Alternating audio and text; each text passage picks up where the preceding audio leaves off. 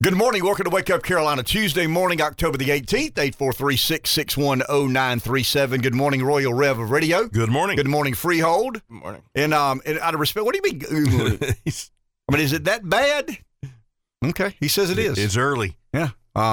My bad about your bad, Freehold. The Phillies win, the Eagles win. I assumed you would be in rare form, but you're as you always are.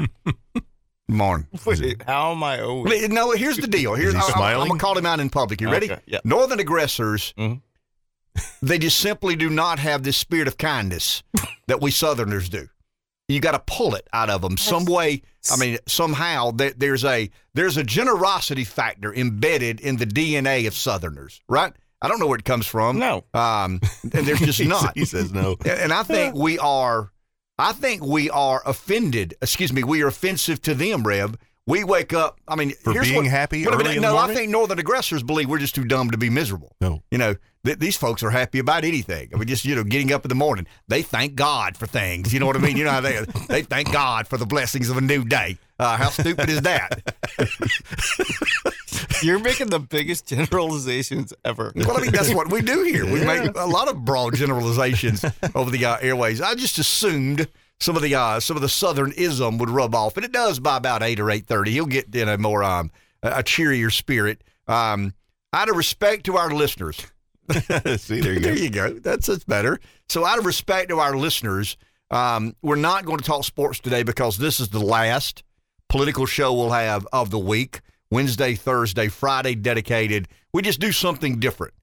I mean, we feel here at Community Broadcasters it's important enough to give up 3 days of political commentary during a hotly contested election season, mind you, that, we're going to do our part in helping McLeod's raise money on behalf of the Children's Miracle Network. We're hoping you will do your part in helping McLeod's raise money for the Children's Miracle Network. So if you've got something on your chest, if you've got something you want to opine on, call today. So we're not going to take up, 1/3 of the show talking about the greatest college football game ever, the biggest travesty in Major League Baseball ever.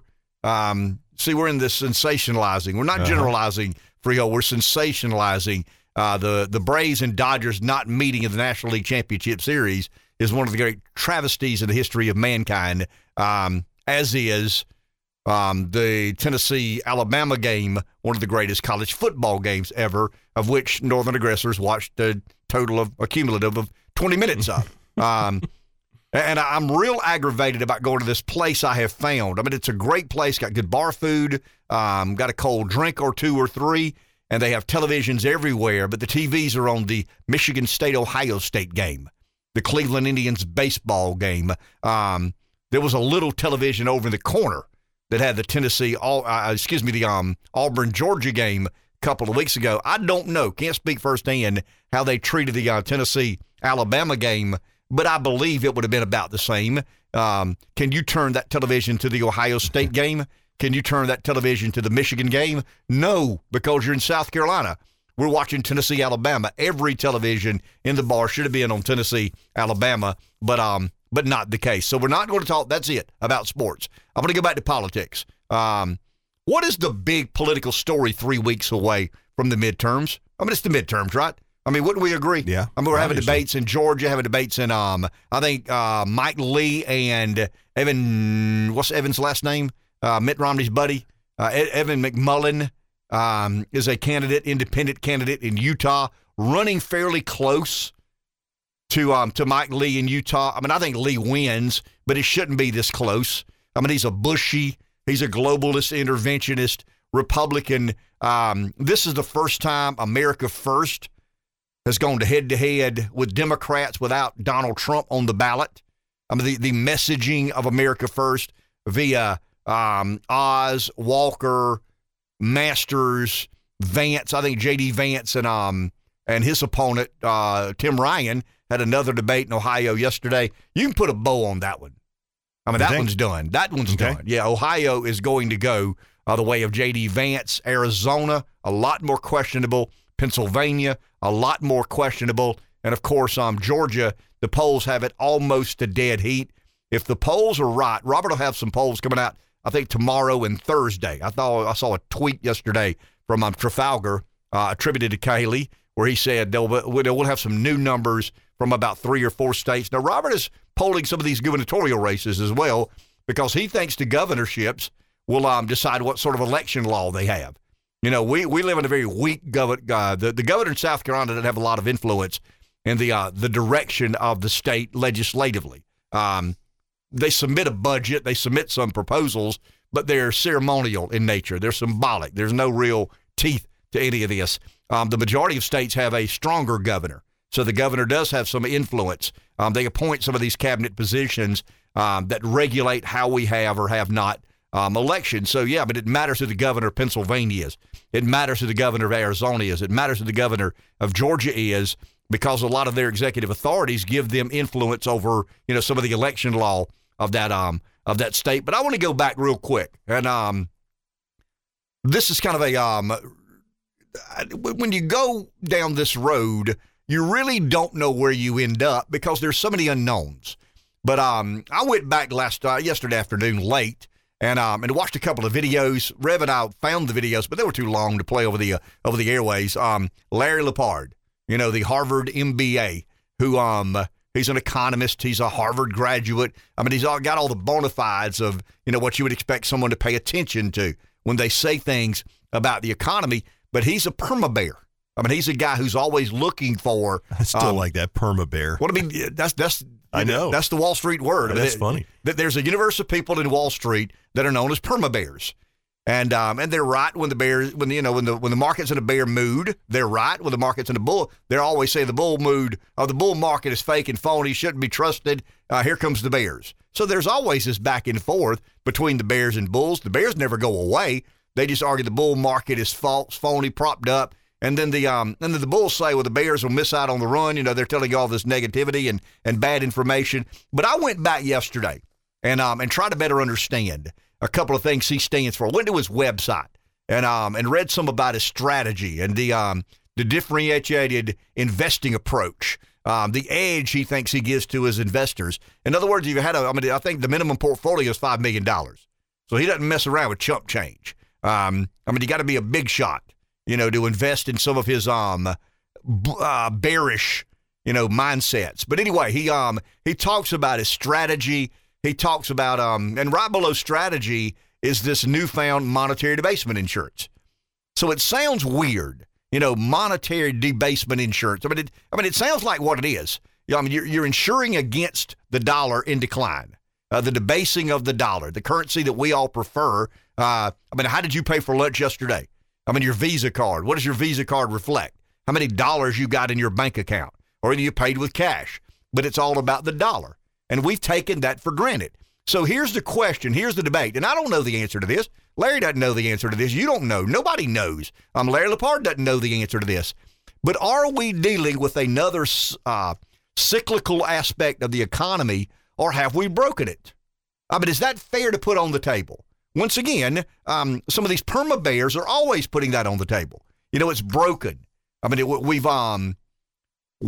I think the one thing he said, Rev, that I found so interesting, once again, he said it as a Wall Streeter would, fiat has ruined price discovery.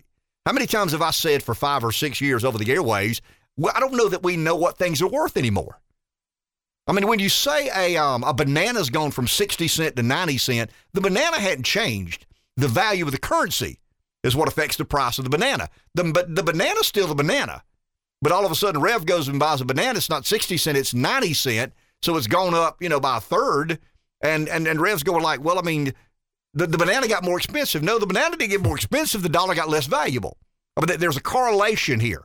So this guy believes, and he's not the only one. I mean, there's a universe of perma-bears that are now beginning to really believe that that we've gotten ourselves into a place of a non-cyclical economy, but rather, I mean, we broke it, and how do we fix it? Well, there are some factors that you can't look to history and see how we handled $31 trillion in debt, and that's or the Fed balance sheet you talk about. And that's the point I make when I say I don't know.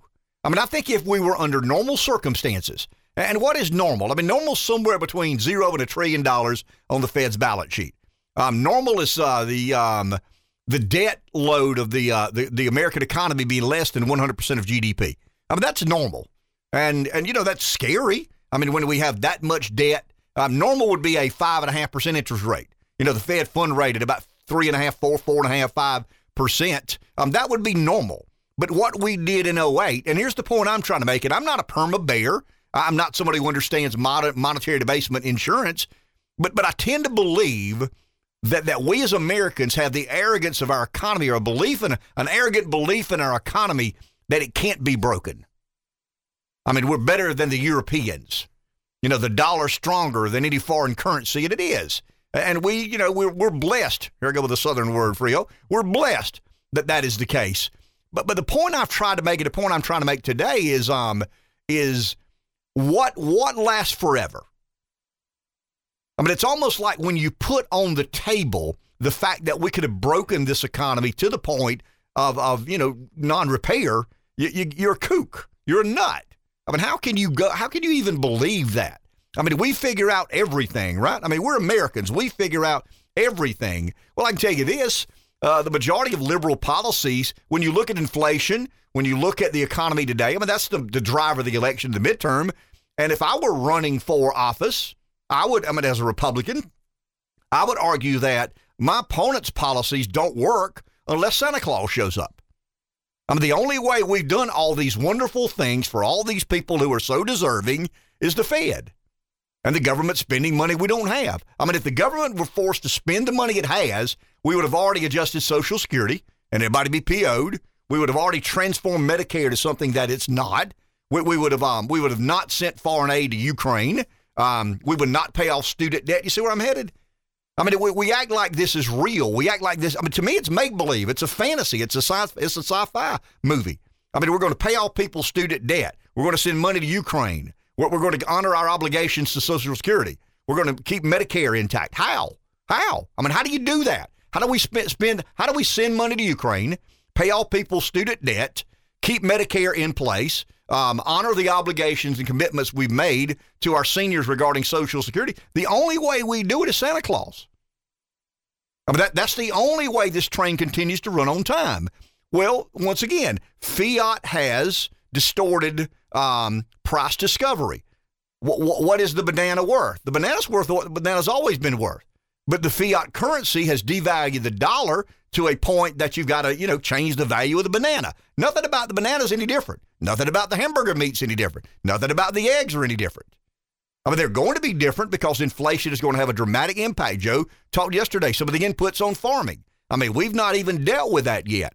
So the point I'm trying to make, and I know it's early, and I know most of us don't have our thinking caps on yet, but the point I'm trying to make is there is a way to break it. And there is a way to so distort the cyclical nature of our economy that you can't put it back together. Now, once again, I have no idea what that looks like, but Rev, you said earlier, there's no precedent here. No country has ever grappled with 31 trillion in debt. No country has ever grappled with a central bank having, $8 or $9 trillion of quantitative easing, cash infusion, liquidity infusion into the economy. And I'll give you an example. I'll give you a number. We can all understand this number.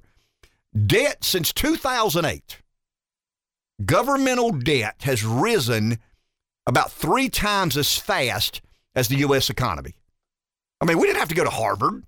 You don't have to understand monetary debasement insurance to understand that when debt outpaces the needed element in the economy, GDP growth is how we service debt. I mean, the money the economy generates. You get to keep a share. The government gets a piece. Local government gets a piece. State government gets a piece. Some goes to Social Security. Some goes to Medicare.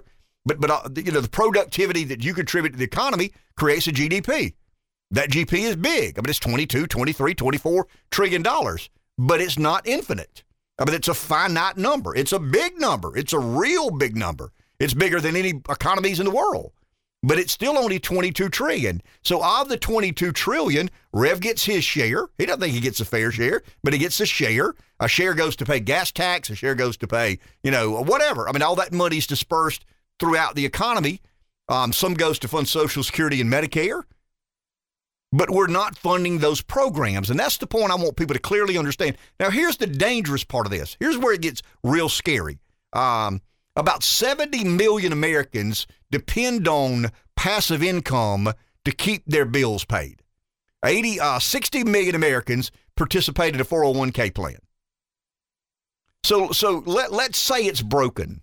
I mean, let's say that some of the argument I make has some credibility. I don't know that it does, but stick with me for a second. Hypothetically, the Larry Lepards of the world who believe in the fiat currency is ruined price discovery, and we really don't know what anything's worth anymore.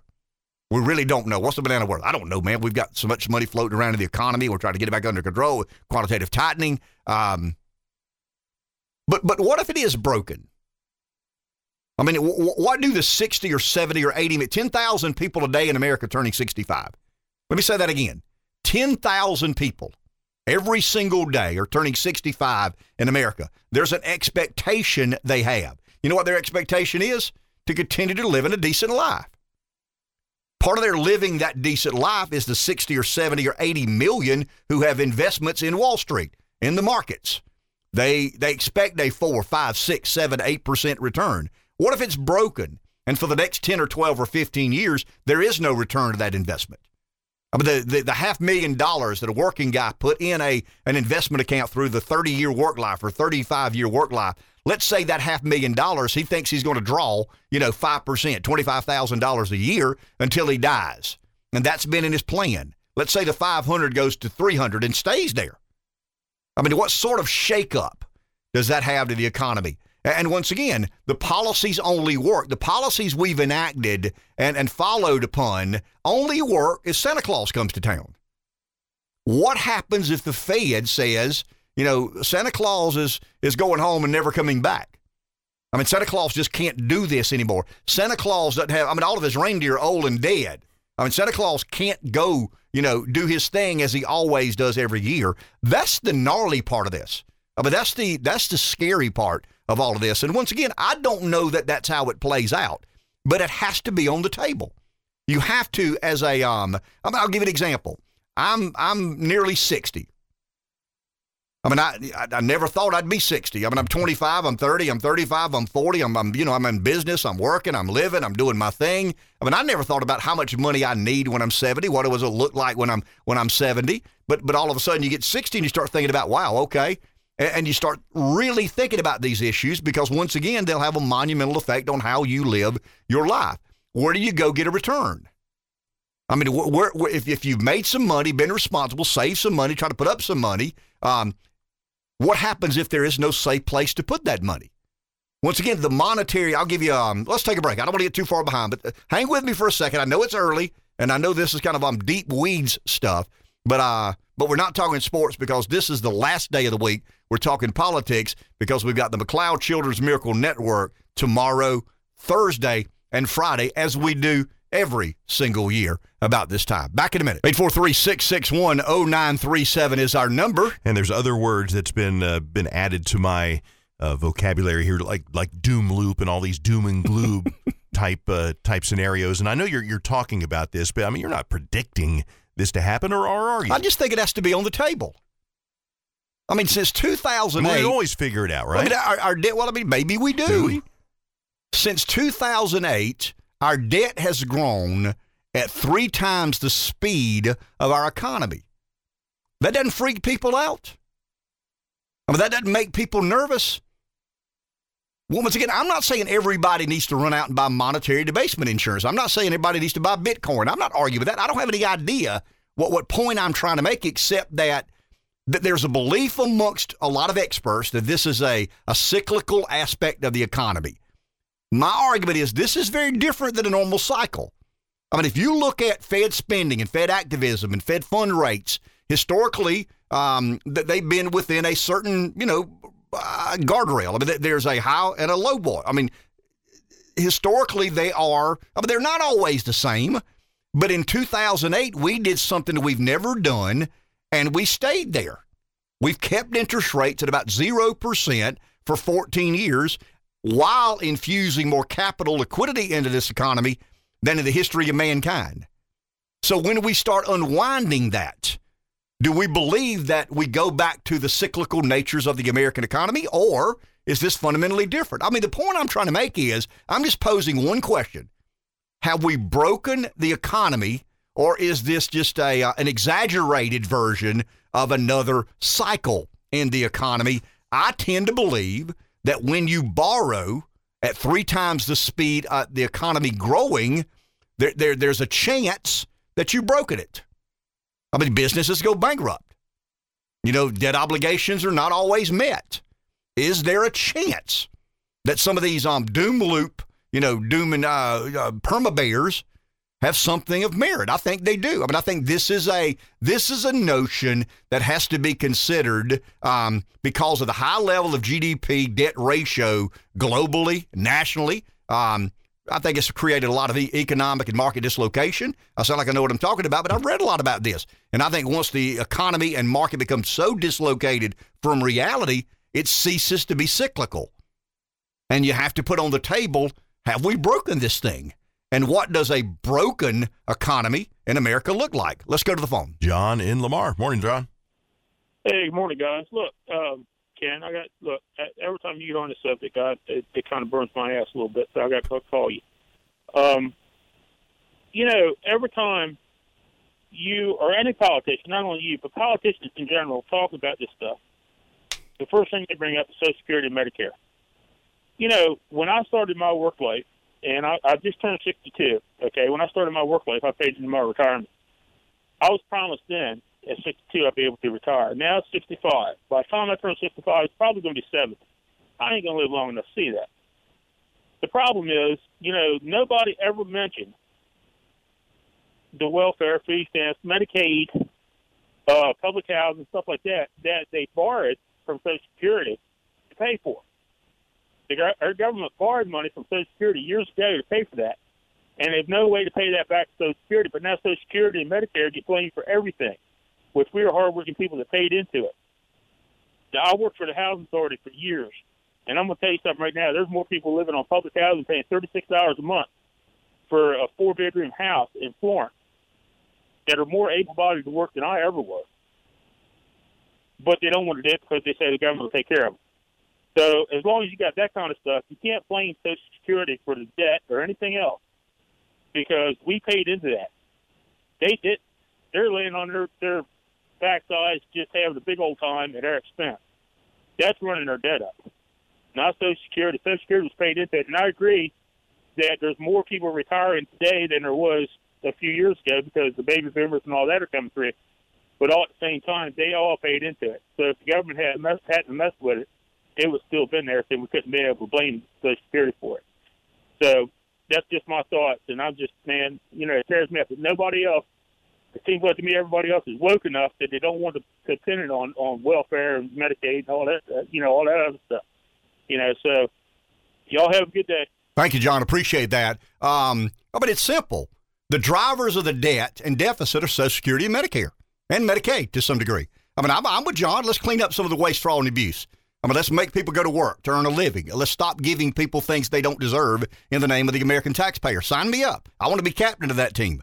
That's not the driver of the debt. The driver of the debt is Social Security and Medicare.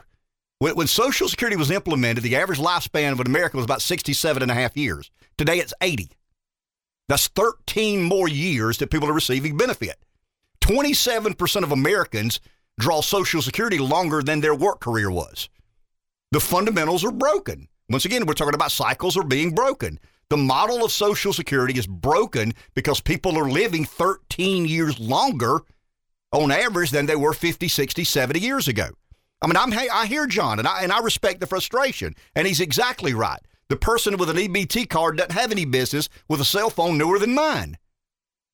The person living in a government-subsidized house doesn't have any business with HBO, and I got to be careful about not buying HBO because it costs too much. I am with you, John. I am 100% on board with waste, fraud, and abuse. There are people abusing the right to live off the American government.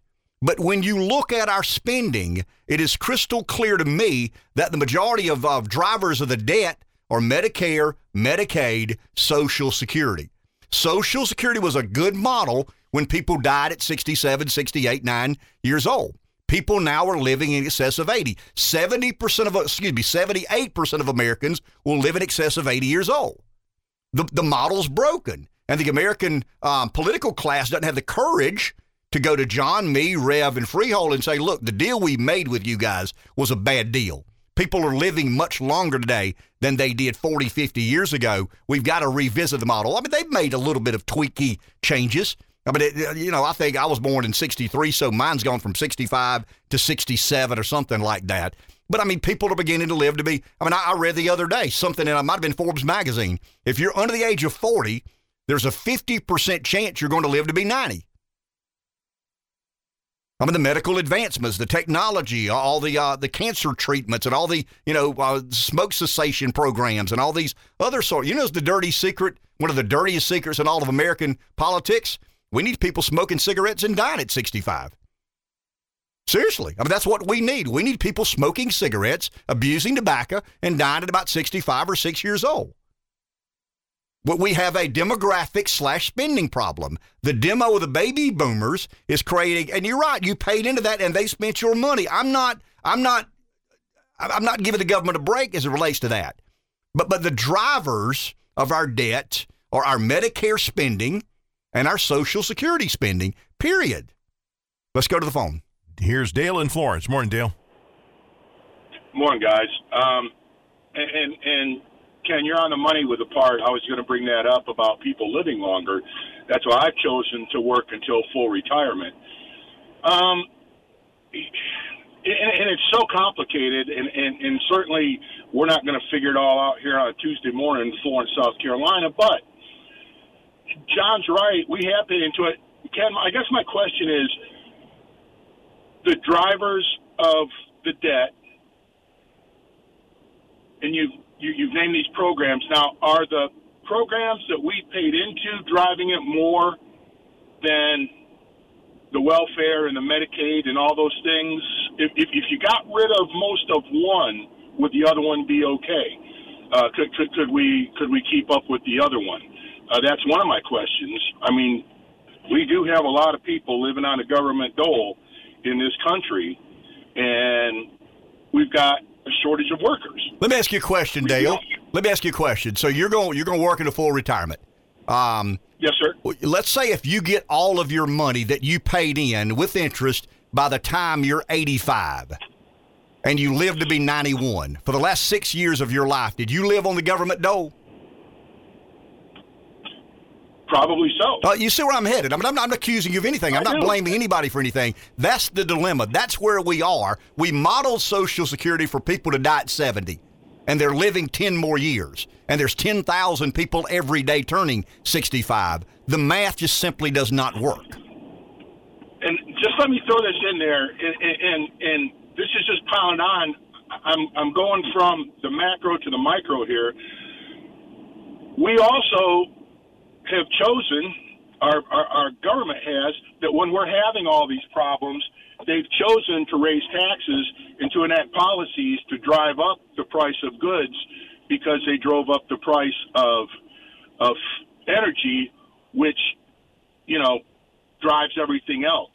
So not only do we have this massive debt that we're dealing with, and these cyclical events that are happening, and you're right, I don't think this is quite part of the cycle because we're getting hammered again so hard. But the current administration has enacted policies to exacerbate everything, and they're just dumping it on us 10 times worse. You guys have a good day. Thank you, Dale. I mean, and that goes to the point I've tried to make, and I've tried to say it over and over and over again. And if I were running for president of the United States, my message would be, it would have to get complicated, obviously, with some of the nuances. But until we get a degree of seriousness on our debt and our energy policy, we are a nation in decline. Let me say that again. If we don't become grown-ups and understand whether John's aggravated about the waste, fraud, and abuse and some of the people living off the government dole, whether I'm concerned about Social Security and Medicare, if we don't get serious about addressing the debt issue in our nation, the fact that we're spending $1 trillion a year that we don't have, we've already spent $31 trillion of that money that we don't have, and we've got to find a sound energy policy. We've got to understand that maybe, just maybe, we end up with a renewable energy contributing more to the economy than fossil fuel. But right now, we've got to secure sound energy policy, and we've got to get serious about our debt. Does that mean raising Social Security? I think, the eligibility age of Social Security? I think it does. Does that mean cutting some of the Medicare advantages? I think it does. I mean, I just think that's the nature of what we got ourselves into. I'll give an example. Social Security is 21% of our debt. I mean, we're spending, forget the money we take in, the excess we're paying out is 21% of all dollars spent by the federal government. Health insurance, Medicare, Medicaid is 25%. So nearly half of the entire budget that our government collects, but both in borrowed money and collected money, is spent on Medicare, Medicaid, Social Security. The interest on debt is about 9%, soon to be 10 or 12 or 11%. So when you think about it, guys, when you the interest on debt by 2025, 2026, it'll be more than defense spending. Defense spending is currently about 13-14% of all money we collect, both borrowed and collected. The interest on debt's about 9, 10, 11%. It's hard to measure right now because we know that we've got some bonds that'll be reissued at a much higher rate. I think that number goes to $1.2 trillion. Most of the experts believe that number goes to $1.2 trillion. I mean, if it goes to $1.2 trillion, it's equal to defense spending. So you got 4 line items in your budget in excess of $1 trillion. Social Security, and that's the deficit. I mean, forget the money we collect. That's the deficit. Why? Because people are living to be 90 years old. And the model was for people dying at 70 years old. So you've got Social Security in excess of $1 trillion. You've got defense spending in excess of $1 trillion.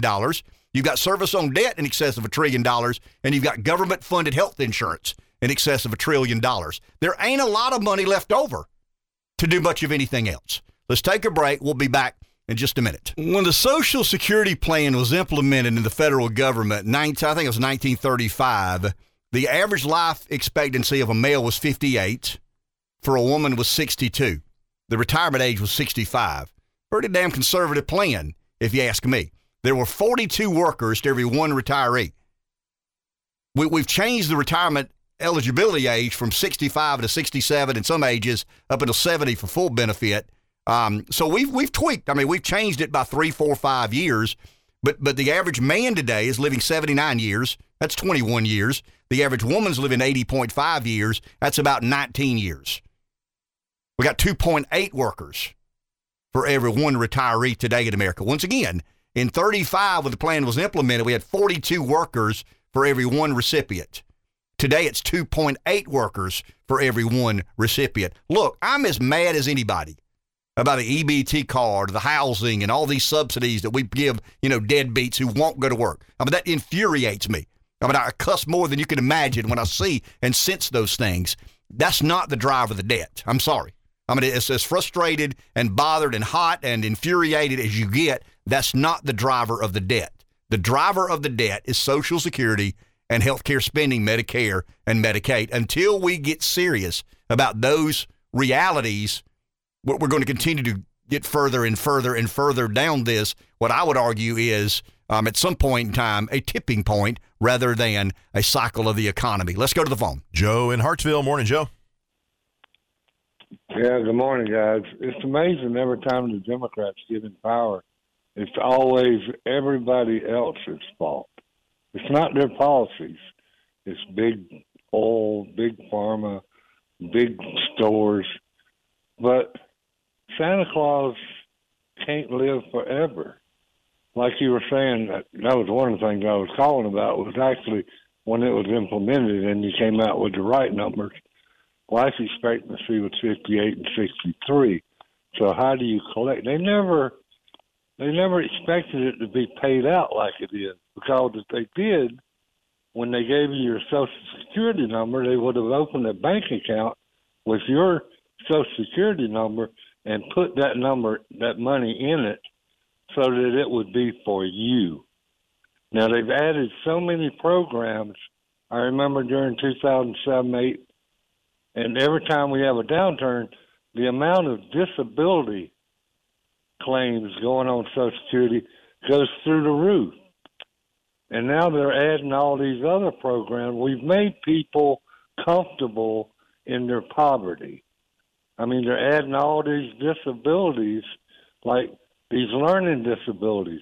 These people, and I see them on Facebook and TikTok every first of the month, these 15, 16-year-old kids with learning disabilities, because they have no one to help them at home, so they go into special education, and they go on disability immediately.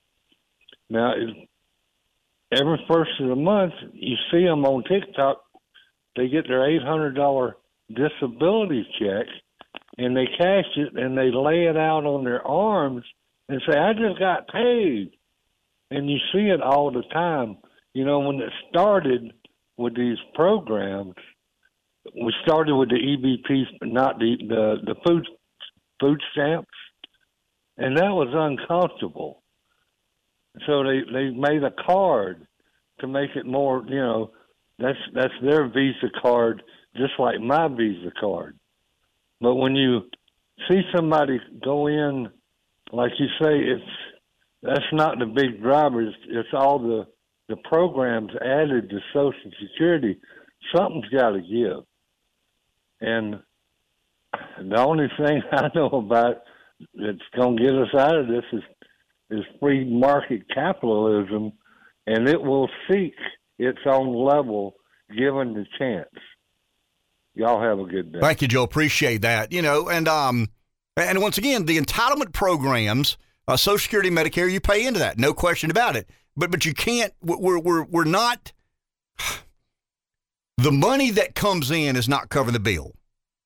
I mean, that's just a reality. It's not your fault you're living longer, not my fault I'm living longer. But it's a reality the government has never addressed, because the way you address it is to say to, you know, Joe and Dave and me, hey, man, that deal we made with you that you could get money at 65, I mean, that was a bad deal. We never anticipated people's life expectancy to go from 58 to 80. I mean, we never imagined that people would live 22 years longer, but they are. So here, I'll ask this point.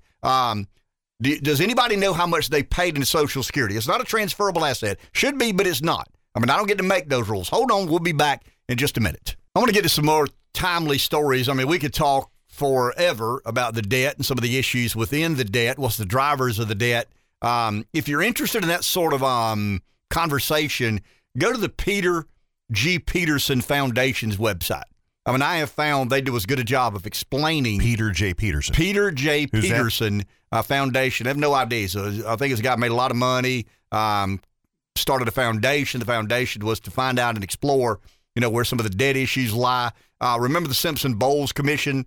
I mean, they refer to the Peter Peterson Foundation a lot. He's hired some economists and talking heads. So I'm very serious people about, you know, the fiscal challenge we have, where's some of the solutions, are we doing anything in regards to the debt? I just want to go back to something that John and Joe were talking about, and every caller so far this morning has mentioned this.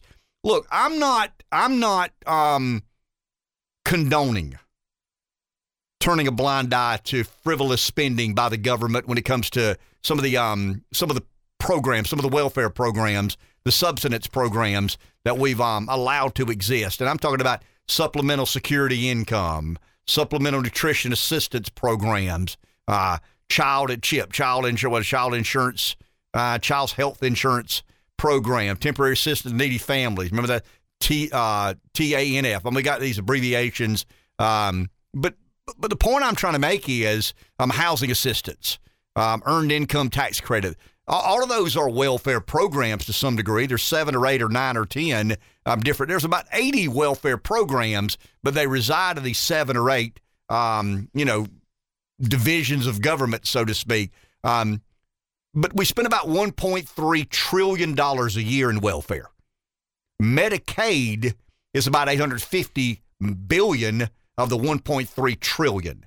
So all the other welfare programs together don't equal but about half what we spend on Medicaid. Remember, Medicaid is for poor people. Medicare is for old people. That's how Strom Thurmond remembered and recited to make sure he got his speeches right when he was up in his 90s and still serving in the Senate. But we spent about $1.3 trillion on welfare in America. Some's probably legitimate. A lot of it probably is not legitimate. But the reason I talk Medicare, Medicaid, Social Security, because of the $1.3 trillion in welfare, $850 billion is on Medicaid. Why are we spending about twice the average of other wealthy countries in healthcare? I mean, there would be a good reason. Well, I can tell you why. The healthcare world has done a good job of lobbying the federal government to make sure they get their way. Insurance companies, big pharma, healthcare providers have done exceedingly well in making sure their piece of the pie is as abundant as they think they need it to be. We spend about $12,000, $13,000 healthcare costs per capita in America. Germany, they say, has got the best healthcare system in the world. They're spending about $7,000 per, capita in that country. So there are a lot of reasons to explore the debt. The Peter G. Peterson Foundation, I have found, what are we doing? What can we do? Why have we gotten ourselves in this mess? But I stand by my comment. I am frustrated about welfare spending. I don't like it any more than you do, that somebody's getting a tax dollar they didn't work for nor deserve. But it's Medicare, Medicaid, and Social Security driving the federal debt. Let's go to the phone. Here's Mike in Darlington. Good morning, Mike. Good morning. Great show, and I can't think of a more important topic for right now than this debt thing. And I'm glad we've got the premier professor emeritus from the Hamilton School of Economics Management and Common Sense to explain things to us. I don't know where we'd be without you, Ken. But I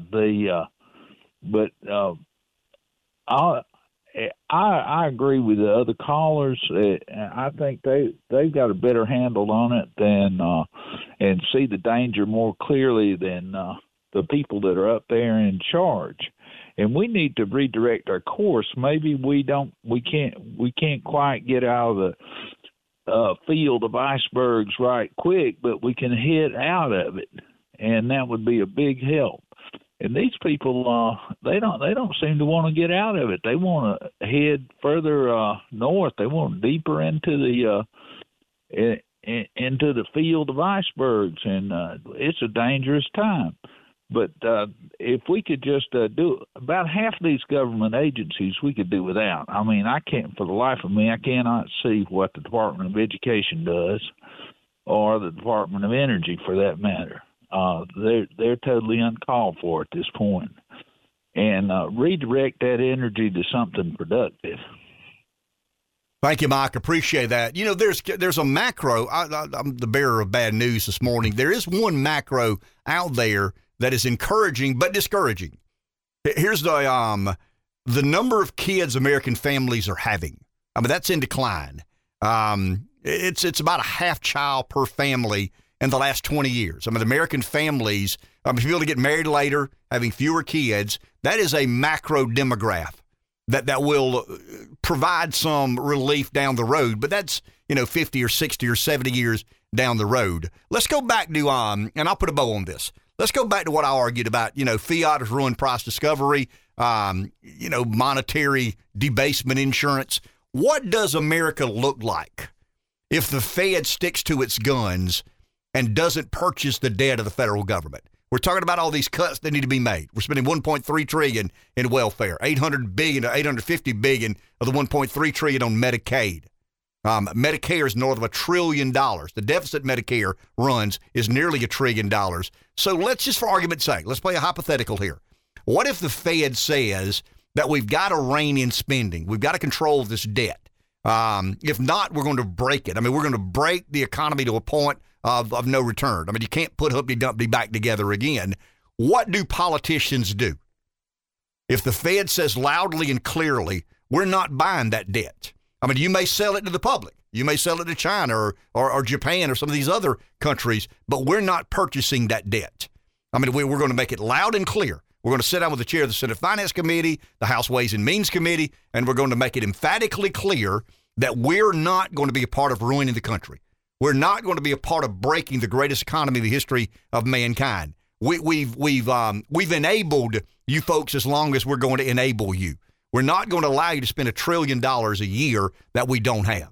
See, there's a big argument in the economic world about who is in control. Is it the government or is it the Fed? I mean, I've read a lot about this recently. Is the Fed obligated to buy government debt, excessive spending? I mean, is the Fed responsible for that? What if the Fed, got pretty ballsy and said, we're not doing that any longer. We're just not going to buy the debt. And the Chinese said, we'll buy the debt, but we need a 5% return. We need a 6% return, a yield on the debt we're buying. Some of the reissuance of bond. We talked a little bit about that. When the old bonds roll off and the new bonds come up to finance $1.2 trillion in debt.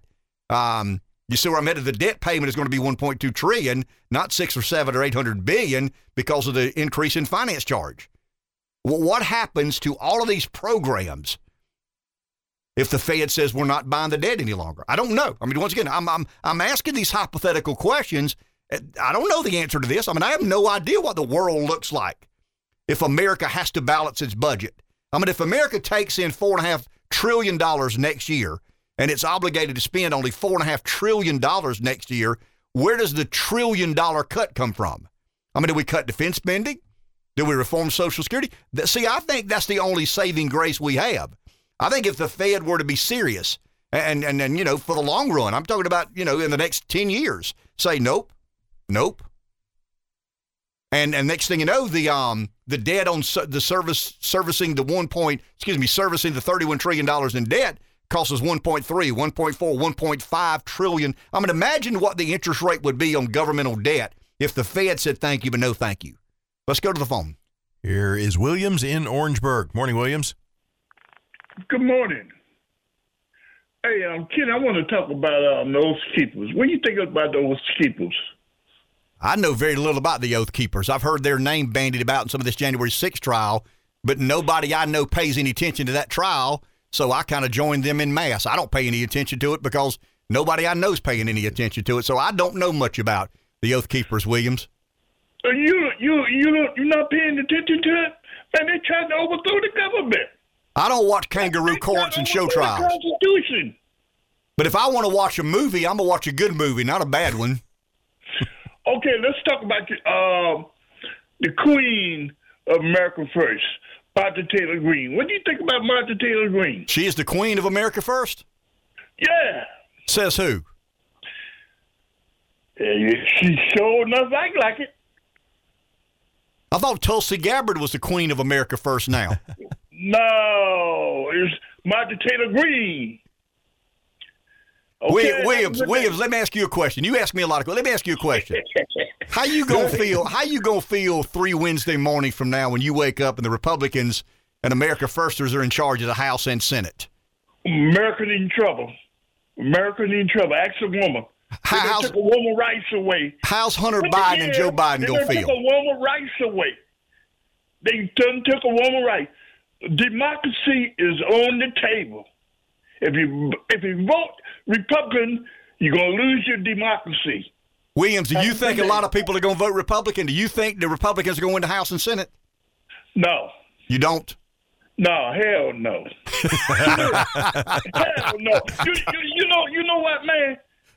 80,000 people in Vietnam died for democracy. And you got this clown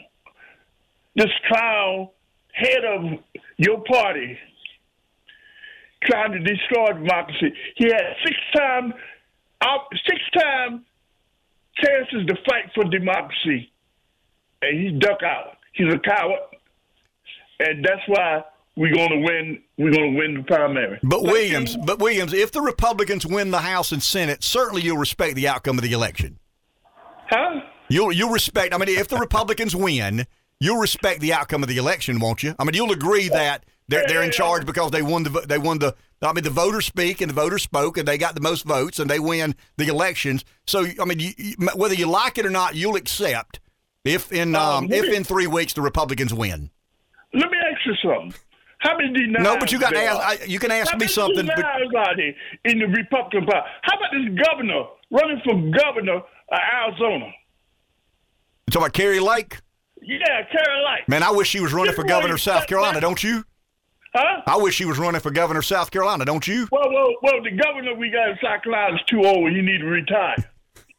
How old is it anyway? I think Henry's about, 71 or 2? I think he's 75. I think he's 75. He's younger than I'm Biden then. Yeah, he's young enough to be Joe Biden's son. 75. It's time for him to retire. He needs some new blood. But anyway, your party don't accept losing. If they don't win, something wrong with it. But Williams, you hadn't answered the question yet. Now, if the Republicans get lucky and win 3 weeks from now, will you accept the outcome of the election and they will be in charge of both chambers of Congress? I accept it like you accept it, okay? Okay, fair enough. Fair enough? Fair enough. Thank you, Williams. Day, have a good day. Appreciate that. You got to give Williams credit. He thinks he's preserving democracy and keeping the country headed in the right direction. But there's some inconsistencies there. Henry's too old, but Biden's not. Right. The Republicans, Williams, I'm telling you, I know you're not on the phone. Hope you're listening. Get ready. There are a lot of tea leaves out there that you can read that lead me to believe it's not going to be a wave election because it's just not. You can't have a wave election under the current circumstances, and by that I mean so many Republicans playing defense. Now, in 2024, if the same sort of economic conditions exist, it'll be fundamentally different. There's no doubt about it. But the Republicans are playing a lot of defense in some of the Senate races. In 24, the Democrats play defense in 23 states, the Republicans only in 10. But if that were the case today, with the economy, inflation, crime, the things people are paying most attention to, not January 6th. I read a poll yesterday. Harvard did a poll. It's got to be right if Harvard did it. And they had January 6th is about 13 to 14 on the list of top 20 things people are paying. It's like 2%. 2% of voters believe that January 6th of the commission's work will influence, their decision on who to vote for and why to vote for, candidate X, Y, or Z. It's just kind of interesting. We had a lot of debates this week, and we'll have a few more next week.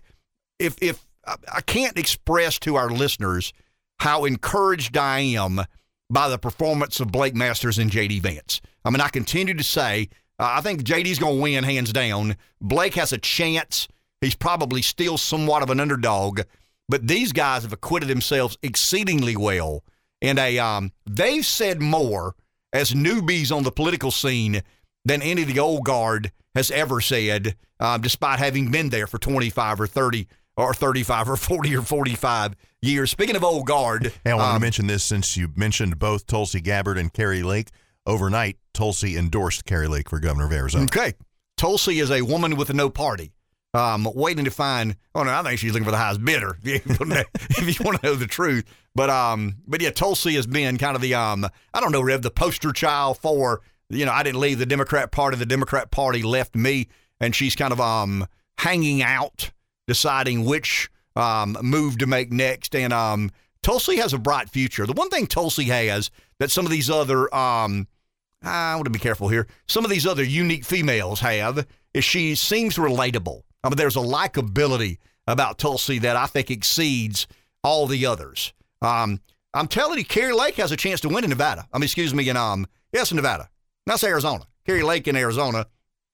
She has a chance to win, no question about it. She is a very personable, very aggressive. I've noticed that younger people have a lot to say about Kari Lake. She's a performer. She's a news anchor. She knows how to play the camera. She knows how to put on a performance. She knows how to play the bit. That's probably Blake Masters' blind spot. Masters does not know how to perform. He does not know how to put on somewhat of a show. And politics is a theatric production. Kari Lake's really good at it. Dr. Oz won the Republican primary in Pennsylvania. Why? Because I think he knows how to play to a crowd. He understands hosting a television show. I'm not saying it's good or bad for American politics, but politics in America has turned into somewhat of a production, and those people who know how to play that part, play that role, they seem to do exceedingly well. Let's go to the phone. Charles in Florence. Good morning, Charles. Morning, guys. Just 2 quick points. Number one, I did not get to see the Kemp Stacey Abrams debate. If you could just throw a quick comment on that. And then I'm the one who was going to appoint myself king, but I think I'm going to appoint myself chairman of the Fed because I think that might have more power. But seriously, I do have a quick question, Ken, on the Fed. Is government appointment where somebody can come in, or do they have unlimited control, or is it tradition where they're left alone? And I'll take it off the air. Thank you. There's a big debate. I'm reading a lot about the Fed enabling the government, or has the government taken over power of the Fed? I mean, there's a big debate in academia, in intelligentsia, and amongst economic theorists about who really has the sway here. Is the Fed more powerful than the government? Is the government more powerful than the Fed? It's kind of an interesting debate. It gets real complicated. It really does. And it goes back to certain bylaws and rules and regulations. I mean, the Fed is obviously, they profess to be a non-governmental agency. Well, I was thinking that earlier when you talked about what if the Fed just didn't and wouldn't buy any of the government spending debt. I was just thinking, wouldn't the Congress just step in and say, hey, we're in charge here? Well, that's the big debate. I mean, that's the argument. We appropriated it. You make it happen. And that's the debate that some of these academics and scholars are having about the role of the Fed, the role of the central bank in conjunction with the government. And it's kind of a back and forth. I mean, it's a little bit like, are we in a cyclical economy or have we broken it? I mean, that's kind of a debate we're having. I think we can all agree that we're in uncharted territory when it comes to spending and the role and responsibilities of a Fed, what the government can or cannot do. But I just think it's an interesting argument. Once again, if Larry Lepard believes that fiat has ruined price discovery, I believe that as well. How do we restore price discovery? How do we get back to a place where Apple stock is what Apple stock should be? How inflated is Apple stock today because of fiat currency? You don't know. I don't know. Nobody knows. But it's inflated. I mean, the markets and the economy have been significantly distorted, but because of, Fed interventionism and the government spending more money than it has. Take a break. We'll be back in just a minute. Real quick, Charles asked about the debate in Georgia. I didn't watch the debate. I read an article in Politico, read another article in thehill.com, read one last night, really this morning. But they kind of, it was a pretty aggressive debate. It was put on by the Atlanta Press Club. Herschel took a pass on the Atlanta Press Club debate because it was kind of an ambush. I mean, he saw it as an attempted ambush. Kemp is probably going to get enough place that he can take a chance and go to hostile territory. Here's my concern again. You got to get 50% of the vote to win, right? Plurality does not win in Georgia. Shane Hazel is a libertarian candidate, believe it or not, who's getting about 2.5%. Kemp is at exactly 50%. And some of the polling, he's 5 points ahead of Abrams, and most of the polling, it's 50-45, 50-44. Hazel, from what I read, made as part of his delivery last night the Fed. We've got to abolish the Fed, pull funding for public education. I mean, those are libertarian philosophies and notions. But if Hazel can get 2.5% of the vote, which I think he may, because he's touching nerves there with defunding public education and abolishing the Fed, he gets 2.5%, keeps Kemp under 50%. You have a runoff, and anything happens in a runoff. That's Abrams' strategy. It's kind of interesting that the libertarian candidates on the stage in these debates are all in swing states. I mean, there's a libertarian in Arizona. There's a libertarian in Georgia. There's a libertarian in Pennsylvania. There's a libertarian in Ohio. They're all polling somewhere between 2 and 3.5 points. That's enough to make a difference in some of these real hotly contested and very close races for the U.S. Senate. So, yeah, Shane Hazel was very aggressive going after both candidates.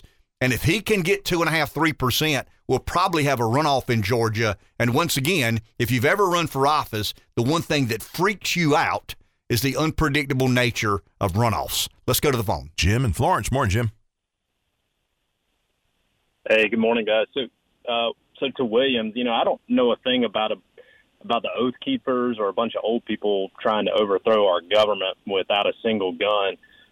But what I do know is I know I've looked in my kitchen cabinets and seen empty space where baby formula is supposed to be, not because I couldn't afford it, but because you literally couldn't find it on the shelves.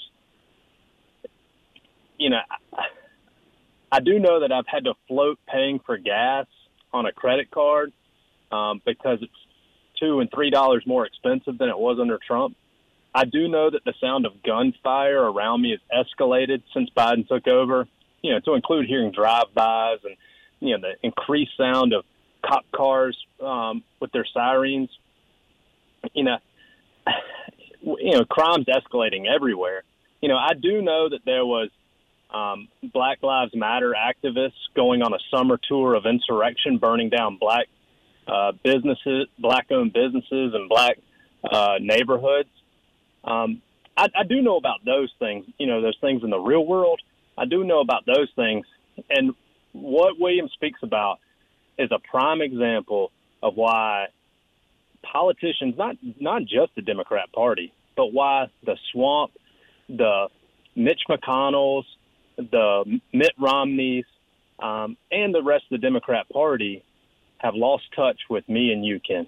Thank you. Thank you, Jim. Appreciate it. There was a day, and I can remember my time as lieutenant governor, that I'd preside over the body, and I would, as diligently as I could, orchestrate and facilitate the goings on of the South Carolina State Senate. And I can remember many days saying, I have a lot in common with that guy.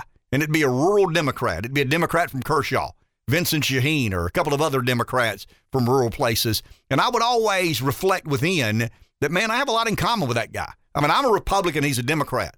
He's a little more sympathetic to government, a little more trusting of government than I am. But there was not this we're from different planets mindset. The latest version of the Democrat Party, I have nothing in common with. And, I think when we started on this show, I was about as nonpartisan a Republican as you could imagine. I considered a compliment one day when a guy from the State House came to me and said, when you ran your ads, I couldn't tell if you were a Republican or a Democrat. And something has happened. Obama turned me into a very right-wing. If you look at the media definition of right-winger, I'm a right-winger. There's no doubt about it. I am I want everybody to go to the poll in 3 weeks in every state that you can imagine to go vote Republican. And it's not an endorsement of the Republican. The Republican's a little bit like the dollar. You know what I mean? It's not because I think they're all that. They're not great. They're just not anywhere near as bad as the other. The yuan or the peso or some of these other foreign currencies that have been so devastated because of, reckless spending and irresponsible governance. So when I say go vote Republican, it's not a resounding endorsement of the Republican brand. I have a lot of issues with the Republican Party. In fact, I like the fact that we're watching Mitch McConnell squirm and Mitt Romney squirm. I hope Mike Lee wins without Mitt Romney's. I wish we could abolish the Fed. If I had a magic wand, there's about 15 or 20 Republican office holders that I'd vanish from the planet, put them back in their private sector business or job if they've ever had one. So it's not a resounding endorsement of the Republican Party when I say go vote Republican. But when you look at the economy, crime, inflation, abortion, I think the Democrats are on Mars when it comes to practicality of policy and how to address some of the issues that average Americans are facing. And I think, I've said it, I'll say it again. I think the duopoly has failed America. I think the duopoly has been entrusted by most voters in America to do the best they know how to govern this very complicated country, and I think they failed. And I think that's why people are beginning to look around at America First as a reasonable alternative. That's why I'm such a fan of Masters, Vance, Oz, and Walker. Those four embody the sustainability or not of a movement. Can two of those four win and America First have a good day? Yeah. I think if Walker wins and if Vance wins, that's a good day. If 3 or 4 win, that's a better day. If 4 of the 4 win, it's a complete and total indictment of the media saying Trump endorses these crazy candidates who win primaries but can't win generals.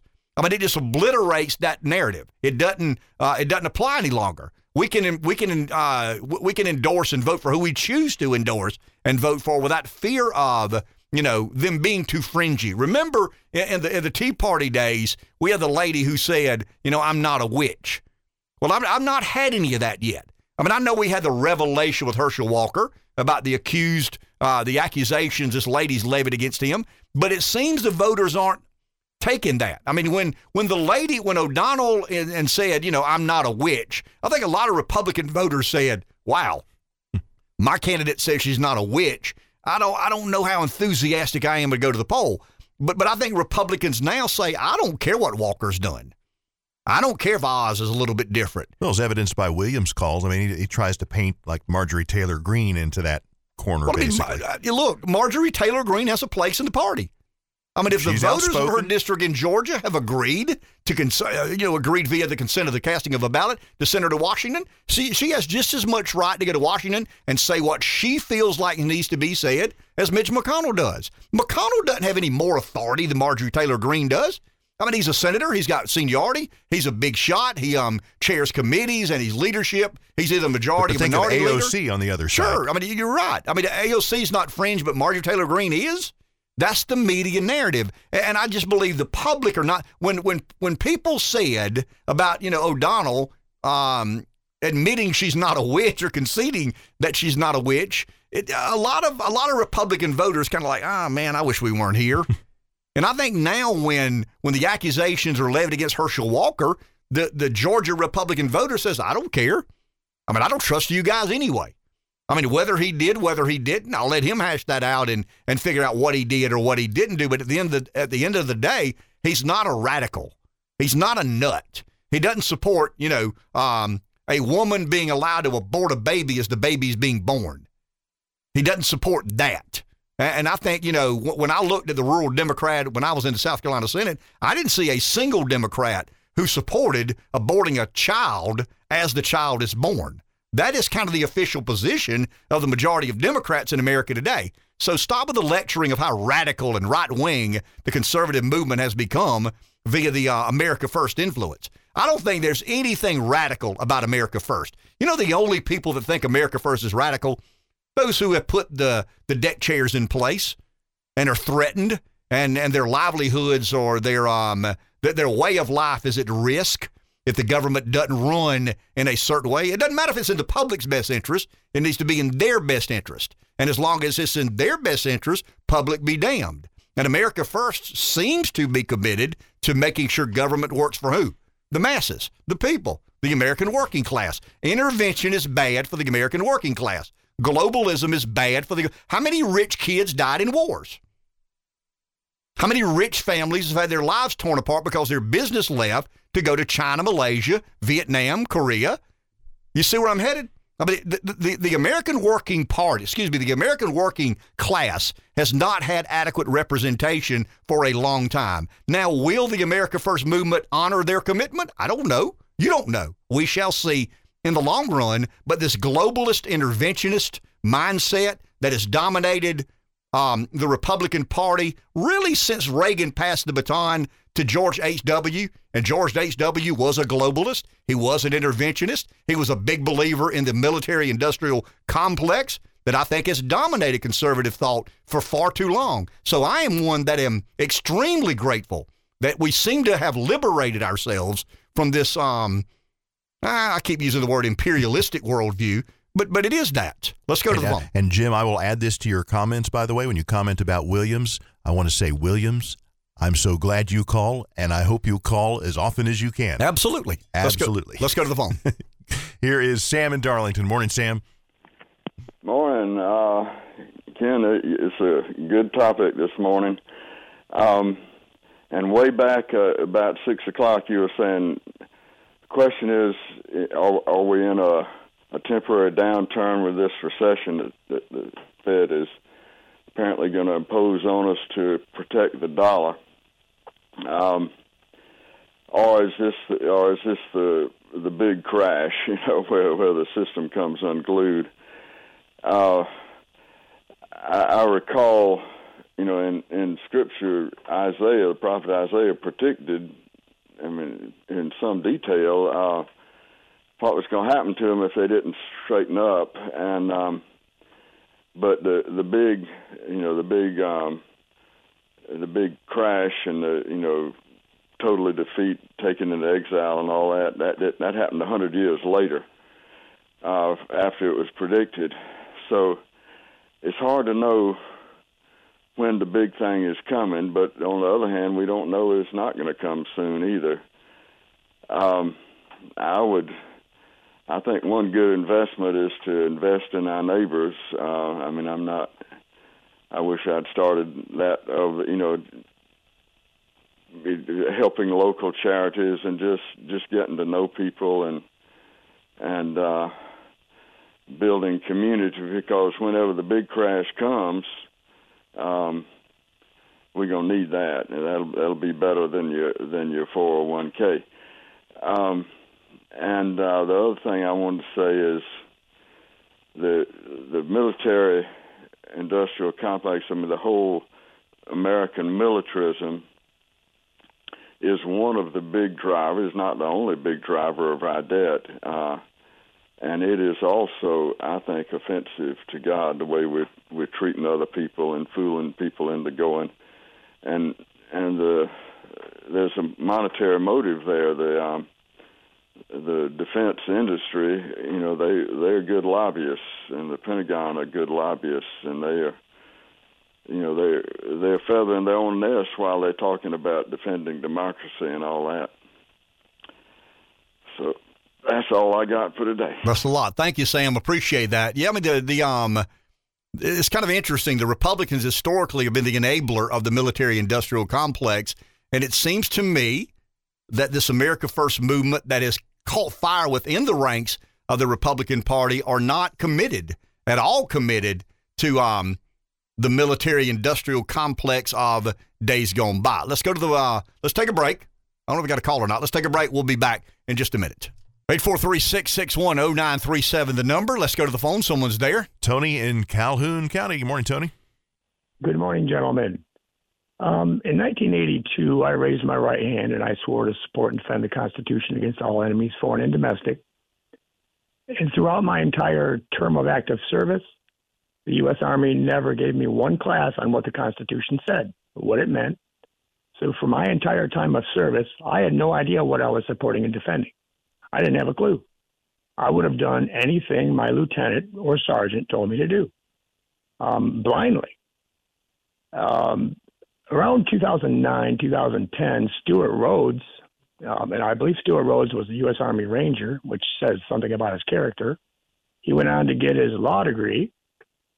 He found a core group of people, police officers, retired police officers, active police officers, soldiers, and they started an educational organization called the Oath Keepers, so they could teach people what it really meant, what the Constitution meant. And I think that's a completely honorable thing.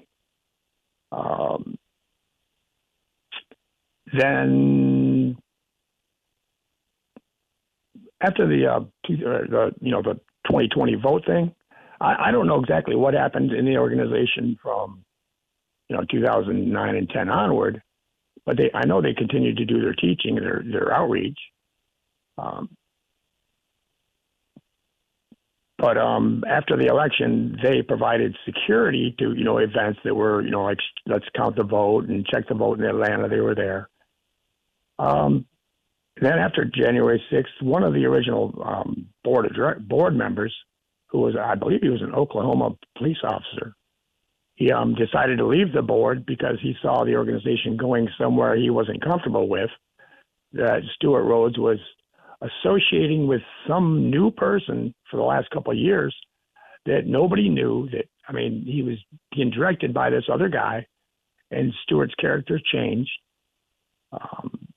So I'm just speculating that somebody in intelligence was uncomfortable with, having soldiers actually know what their commitments are, or saying no to their commanders when they're ordered to do things which are unconstitutional.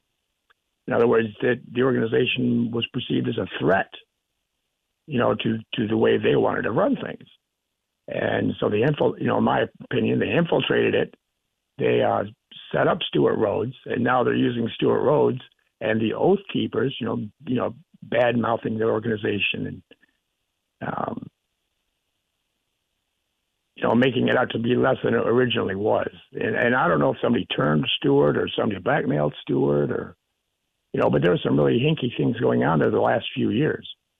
That's all I wanted to call about. Thank you, Tony. There's some chick involved in this. I know that's sexist sounding, but there's some, Stuart Rhodes, Tony gave an accounting of kind of how we ended up with True Keepers, but there's some sexting in here. That's texting, sexually provocative texting one to another. I think her name is Kelly. I don't know her last name. Her first name is Kelly, but as my grandfather would say, he fell in with that, you know. And when he fell in with that, I mean, things kind of went south. Here's an interesting proposal or proposition. What is our obligation when the government does something we know to be unconstitutional? I mean, what is your right? You know, what is your responsibility? I mean, you can yell and scream and call a talk radio show, but what actions are you allowed to take when the government does something you know to be unconstitutional? Kind of interesting that Tony would say, you know, I raise my right hand and swear to the Constitution. Or I don't know what I'm swearing to, but everybody else did it, so I'm doing it as well. How many people are formally educated or informally educated about the ins and outs of the Constitution? How many people understand, you know, the Constitution? How many people are even familiar with the Constitution? When you say, hey, have you ever heard of the Constitution? Yeah. Tell me something about it. Let me get back with you on that.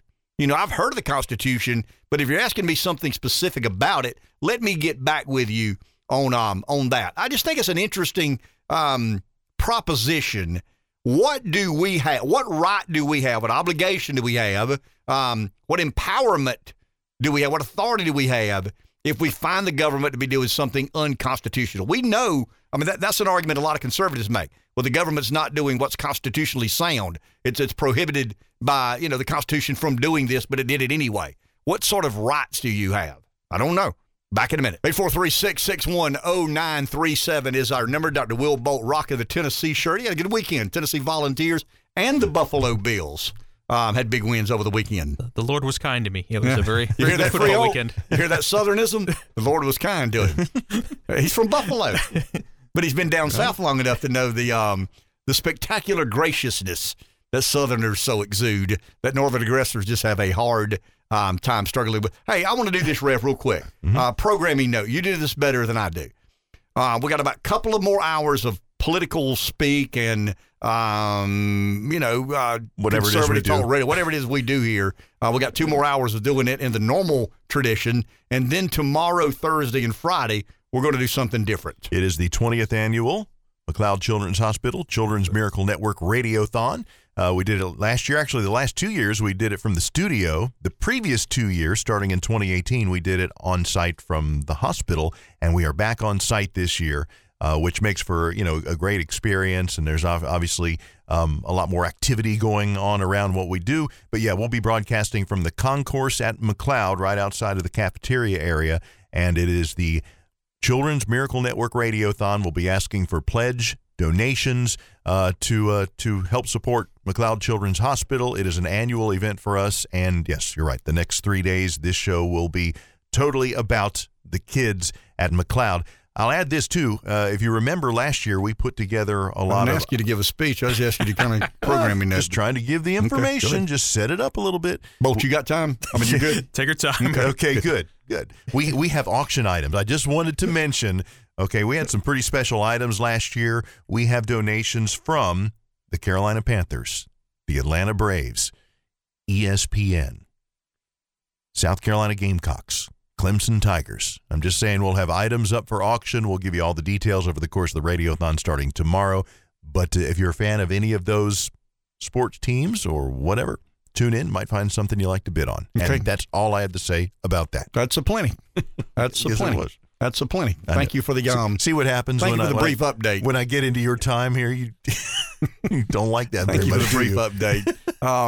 It's kind of interesting, and I'll tell you what will happen. They'll bring these kids and these families who have had situations occur that they never imagined they'd have to deal with, and it does put everything in perspective. I mean, it matters who the president is. It matters who the governor is. It matters what politics or how politics affect all of our lives. It matters that we're allowed to have these disagreements and debates and dialogue, but some of these stories are just so unbelievably life-changing. And when you hear and see and watch how those families have dealt with those unfortunate circumstances, it really and truly does put everything back into perspective. Dr. Will Bolt, History Chair, Francis Marion University, is still with us, despite Rev's elongated diatribe. Thanks for hanging around, Dr. Bolt. You're welcome. No, it's a noble thing you're doing. So my hat's off to you. Now, speaking of nobility, let's go back to the Founding Fathers. Yeah. There are a lot of conservatives who make the statement, the Founding Fathers said, or the Founding Fathers believed. They act as if all these people sing off the same sheet of music. Why has, and I don't think liberals do this as much, why has conservative Americans tried to convince themselves that the founders were almost monolithic in their views of government and, the way the interaction of the private sector and the public sector? I mean, they were very much a mixed bag of a lot of different thoughts and philosophies. But why have historically we looked at the founders almost as if they were one and the same? Right. Again, a lot of these guys couldn't really stand to be in the same room with one another. Some of them carried their hatreds for one another to the grave. But I think it's a lot of it. It's just where we are right now that a lot of people, a lot of my colleagues on the left want to tear down a lot of these individuals. And if they made one little mistake, if they owned slavery, if they were on the wrong side of one issue, then any good they may have done, we can't talk about. They are a bad guy. They need to be consigned to the dustbin of American history. And so, and again, a lot of conservatives like myself, nobody's perfect. Everybody has their warts and their flaws. We can certainly sort of overlook. You take the good with the bad. And so I think that's where we are. Okay, 2 of our founders are on Mount Rushmore. What if we replace the 2 non-founding fathers who were on Mount Rushmore with 2 more founding fathers? Who would you make a case for? I mean, you got Washington and Jefferson. They're up there already. What other 2 should be considered, once again, if we had a Mount Rushmore of founding fathers? The easy one, the slam dunk would probably have to be Hamilton. And Hamilton is kind of trendy right now. I don't like that. So, I don't like that. The big governor. But it would be fitting in America. You've got him and his rival Jefferson right next to one another. And so they're 2 guys who would certainly warrant. Benjamin Franklin is a good guy of compromise, kind of always up there. Roger Sherman of Connecticut.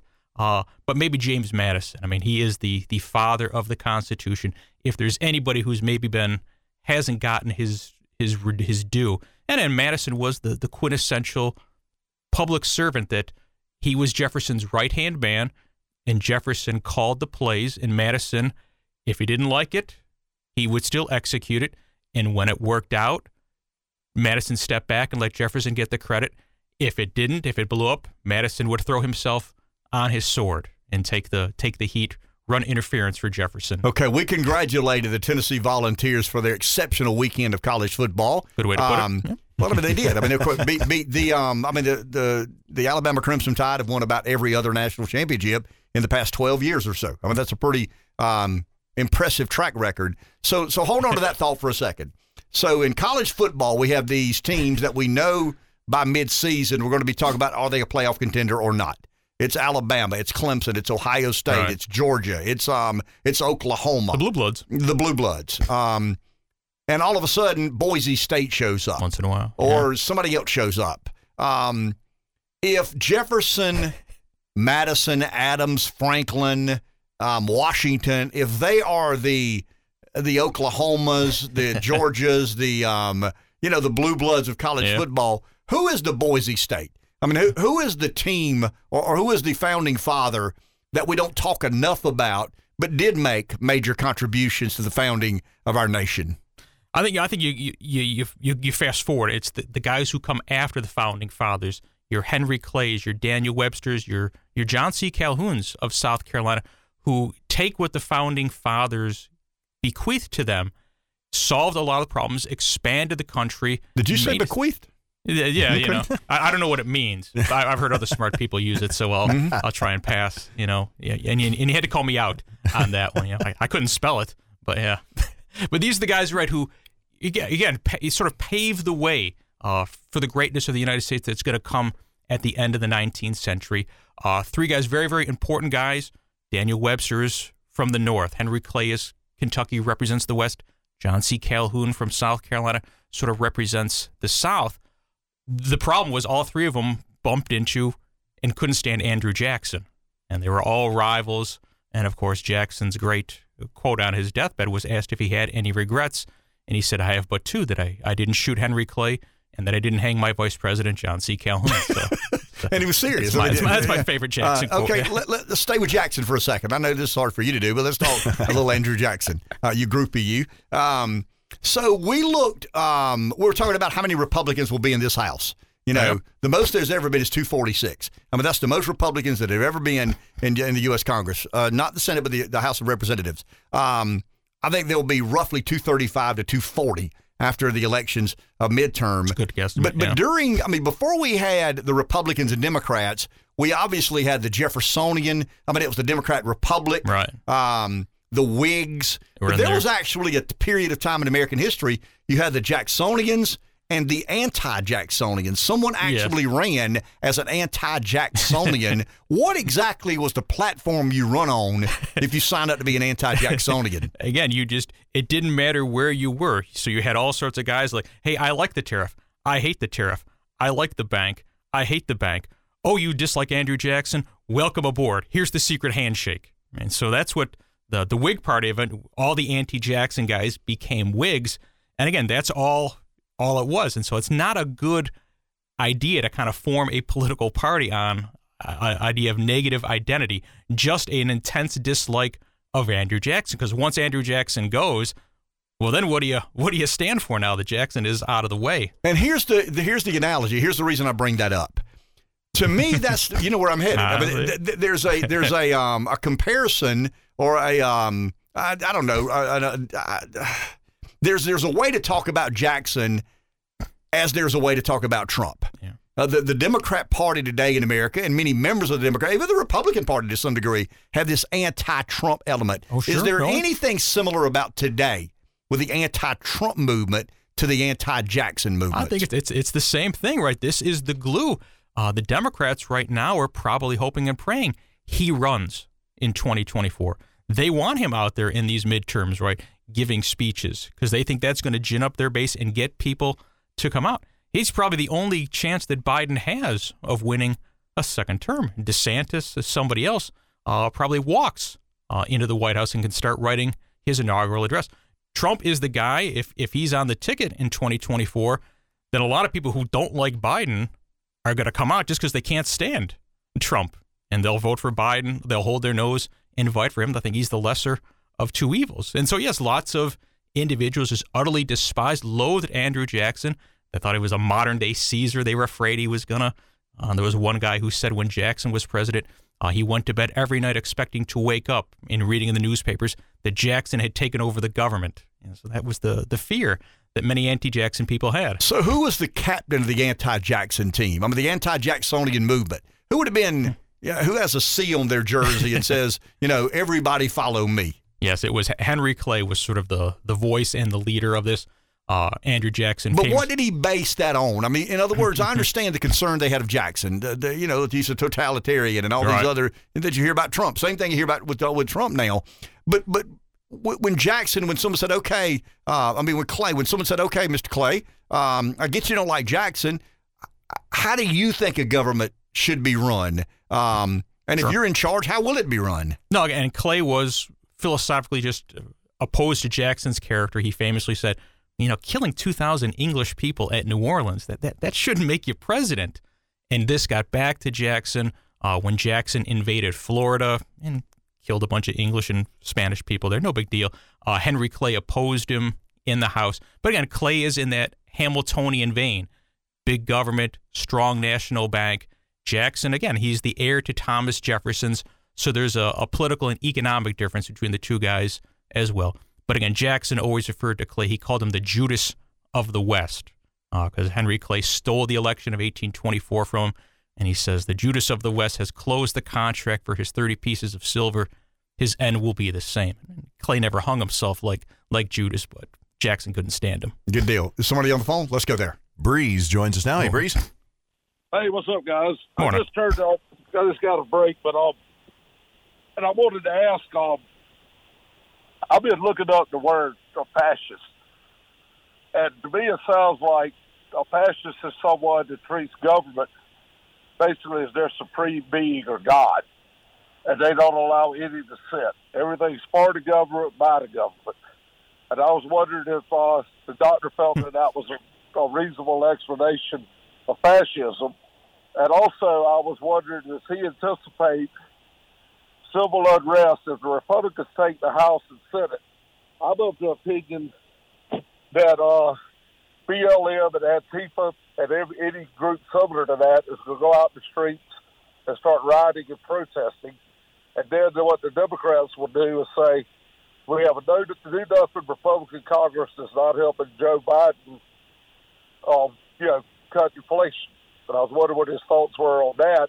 And if I was an undecided voter, tell me what has gone on in the past 2 years that would make me vote for Joe Biden over Donald Trump or DeSantis or whoever else the Republicans put out there. Thank you, Breeze. Appreciate it. Fascism.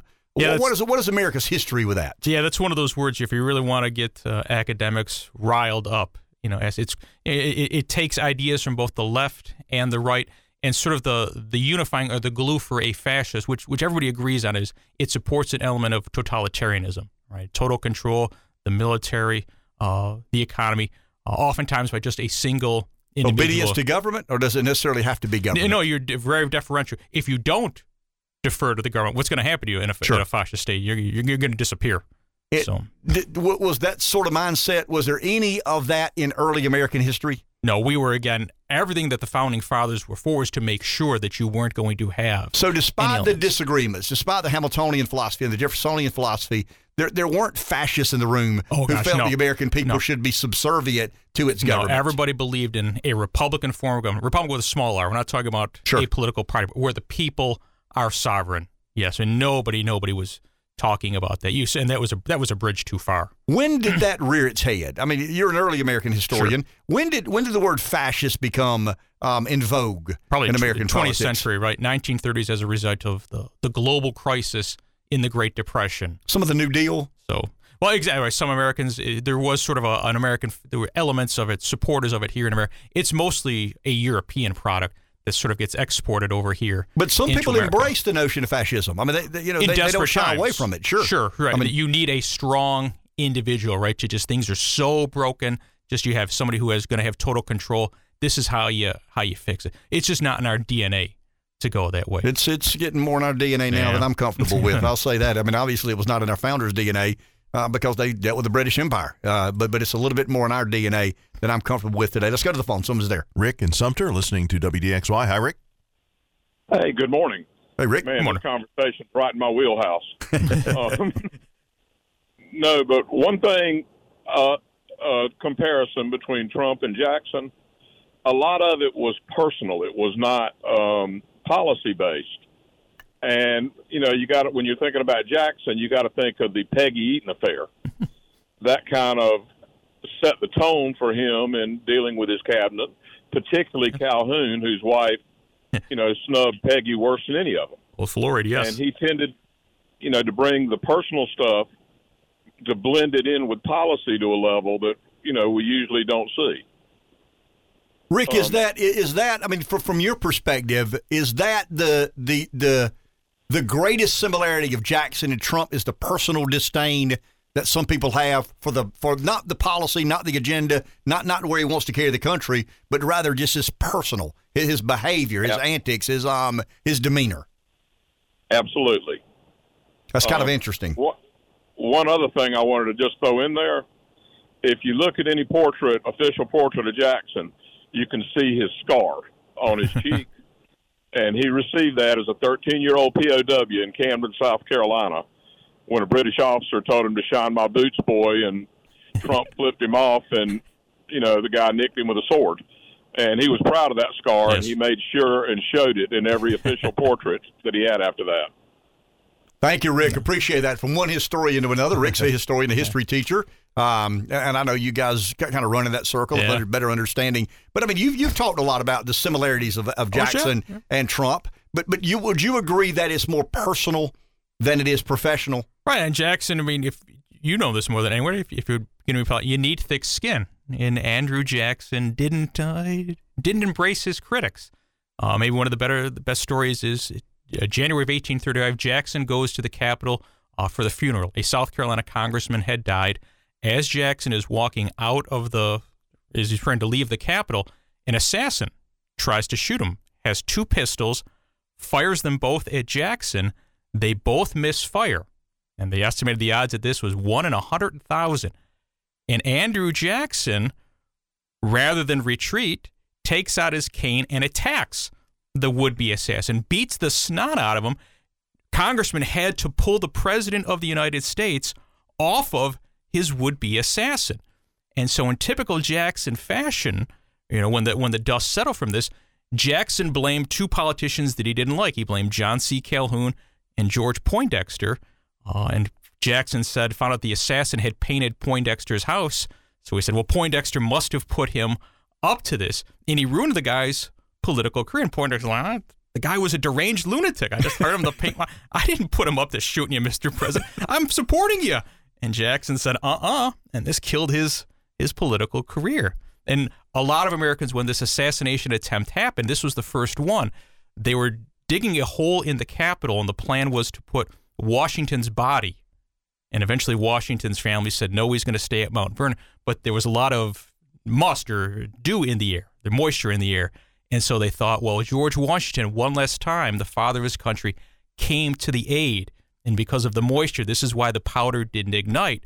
But the police took the two pistols, and immediately when they pulled the triggers, they both fired. And so, man, a lot of people are like, this is a divine act of providence that Jackson survives this. That is so interesting. Very interesting. We'll take a break. Dr. Will Bolt, History Chair, Francis Marion University. Take a break. Back in just a few minutes. 843-661-0937 is our number. Dr. Will Bolt, History Chair, Francis Marion University, and devout Tennessee volunteer Buffalo Bill fan is with us. So more excited about Tennessee or Buffalo this weekend? No, I told my wife I wasn't going to be greedy. I mean, I'd like both, but the Tennessee game, this one, you hadn't beaten Alabama in 15 years. This was the one. And again, after Tennessee won, maybe celebrate a little too hard. I said, I'm going to take a pass on Sunday morning. Told my wife, you go to church without me. And said, no, you're going. You got a lot to be thankful for.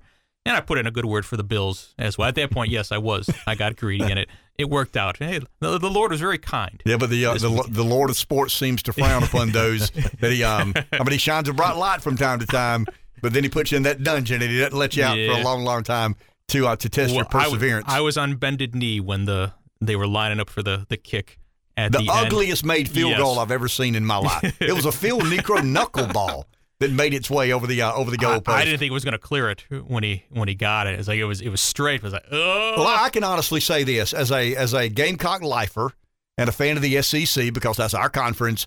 I've never watched a game that good and not care who won.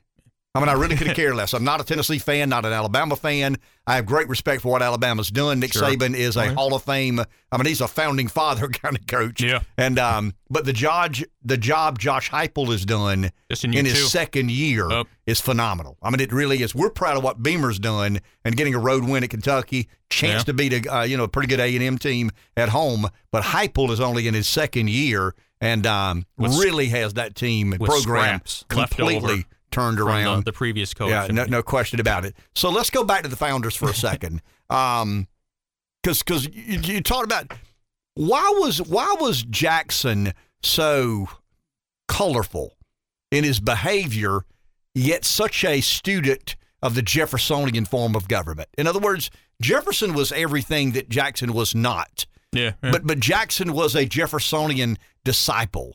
Explain that. No, exactly. And Jackson is very, very rough around the edge. He's a Westerner. He's from the frontier. And Jackson, early on, when he was making his mark, rising up, he was invited to a dinner party, and Jackson thought it would be kind of cool, kind of like a frat boy move, if you will. He brought the local prostitute as his date to the big dinner party, and sort of raised a lot of eyebrows. Jackson thought it was all in good fun. But as Jackson matured, I mean, Jackson realized that the Jeffersonian blueprint, the agrarian economy, this was better. This was the best view for the country. Jefferson wanted us to be a nation of farmers because in Jefferson's philosophy, the farmer is the only guy who's truly free. He's not indebted to anyone. And yet if Hamilton has his view, his way, we'll have all these industrial workers, but again, they're dependent on the guys they're working for their paycheck. If he mismanages the business, these guys are out of a job. And of course, you had to vote in public at this time. And so again, if the overseer, the guy who's running the business, sees that you don't vote the way he wants you to vote, you're probably going to get a pink slip. And so again, Jackson, Jefferson, again, the farmer, the guys who toil the land, and they are the essence of America. They're completely free. because they don't got to depend on anyone. But was that realistic? I mean, I understand that the agrarian economy and cotton and all these other, slave. I get all that. Yeah. I mean, I understand the way things were then. But could you, if you were to be critical of Jeffersonian government, could the criticism be levied that it was unrealistic, impractical, it was too nostalgic, it was too romantic, it was you could argue that, but that for the most part we made it work. I mean, the country grew and prospered. In the end, right, it takes the Hamiltonian vision, industry and railroads before we're really able to extract all of the wealth from the soil and the land. But again, Jefferson's philosophy was you just need the government to carry the mail. We don't need a standing army. Each of the states have their militias. And this is how you cut expenses. This is how you make sure you don't have a debt. And on January 8th, 1835, Andrew Jackson tells the country, ladies and gentlemen, the debt is paid in full. So for the only time in American history, there was no debt. The next couple of years until you had a panic in 1837, the government had a surplus. It gave money back to the states, and the states could use it for education, infrastructure, whatever they wanted. No strings attached to it. The good old days. You talk about nostalgia. Yeah. There it is. So, who and when did we begin reestablishing some sort of working relationship with Great Britain? It's really not until the 20th century, end of the 19th century. So no founding father ever made an overture to the British Empire, the former British Empire, Great Britain, and said, "Look, we need to let bygones be bygones. I mean, we have the same set of values and views and concepts of life. Let's put that behind us and advance a common agenda." No, you just the war of 1812. Never happened. When the War of 1812 ended, it's really more of an armistice. And the expectation was, all right, we're just going to lick our wounds. We're going to see you in another 5-10 years. And so for the American people of the early 19th century, the early 1800s, the expectation was there's going to be a war with Great Britain, a third and final one. We came close several times. Even during the Civil War, Lincoln's Secretary of State William Seward said, let's pick a fight with the Brits. This will bring the South back into the country. And Lincoln famously said, one war at a time. And so it's not until the end of the 19th century, early 20th, once Germany becomes the big boy on the block, then the British start to make some overtures to the United States. And again, this is when we start to realize we have this old common language, common religion. There's a lot more that we had in common. And Germany was an empire, a totalitarian state. The Brits have a democracy. And so it was just a natural marriage at the start of the 20th century. So who other than France did we have a strong I'm talking about foreign policy and diplomacy. So when we are a fledgling baby of a nation and we're trying to, advance America's way of life around the world, who were the allies other than the French that did business with the United States? Well, again, this was George Washington's famous advice to his country: beware of entangling alliances. And so for the most part, we had adopted a policy of isolationism. And even we'd been allies with the French during the Revolution. Hamilton and the Federalists said that alliance was null and void once the king was dead. Once the king was guillotined, Hamilton said the treaty was with the king. The king's dead, and so therefore we don't owe the French anything. We nearly fought a war with the French early on in the early 1800s. But no, for the most part, we have the Monroe Doctrine, and James Monroe says, the people of Europe, if you want to kill each other and let God sort it out, that's fine by us. Go ahead. Don't meddle with any of the affairs in the Western Hemisphere.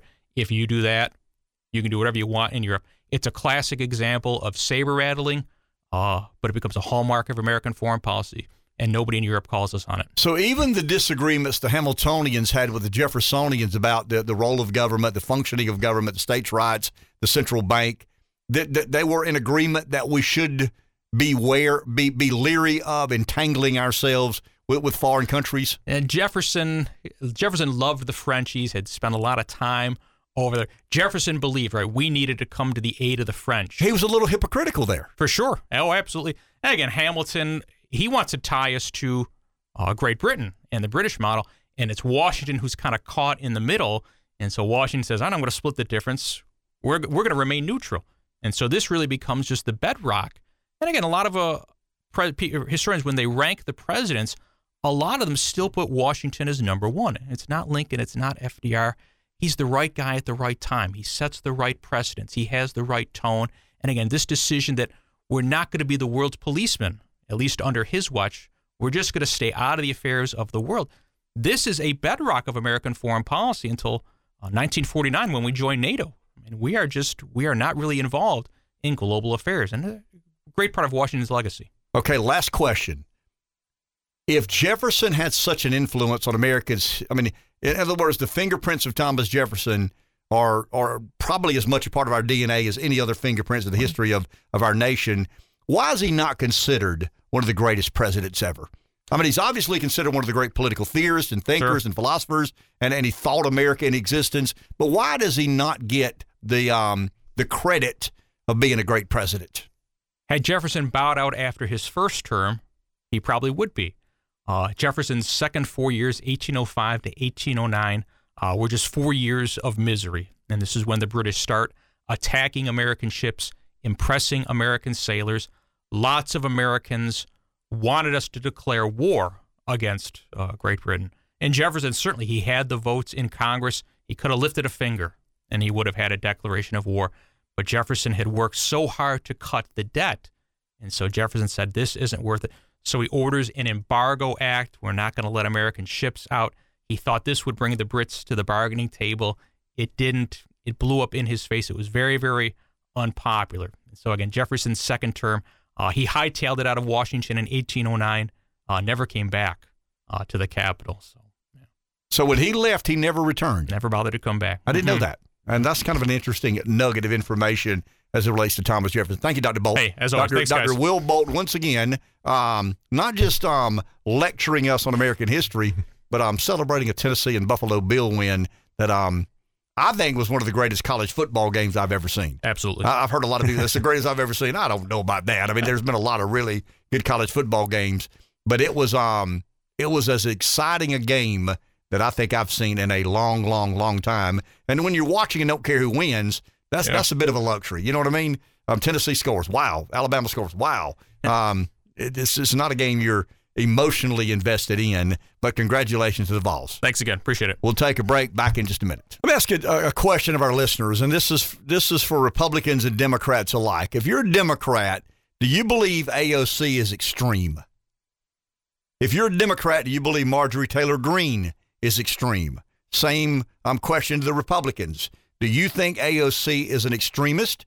Do you think Marjorie Taylor Greene is an extremist? I mean, beauty's in the eye of the beholder, right? So Marjorie Taylor Greene says some of these things that sound extreme to the media. They may not be very extreme to the voters of Georgia, her district in Georgia. She argues that she's entitled to more significant influence in the body that is the U.S. Congress because of the loyalty she has shown and basically the whipping she has taken on behalf of America First. Now we'll see how that plays itself out. But she actually wrote a book, if I'm not mistaken. I mean, everybody writes a book. I would outlaw politicians being allowed to write books. I mean, that's just a way for them to self-indulge and make money off the public service. You know, I mean, they're all public servants. How many public servants have ever written a book? None, except if you're a member of Congress and you declare yourself a public servant. But in her book, she says that she thinks she deserves a higher degree of influence because she's been unabashed and loyal about the America First agenda. Is that the case? If you're a Republican, how much do you want Marjorie Taylor Greene to be on center stage? I mean, if you're a Democrat, how much do you want AOC to be on center stage? Are there similarities?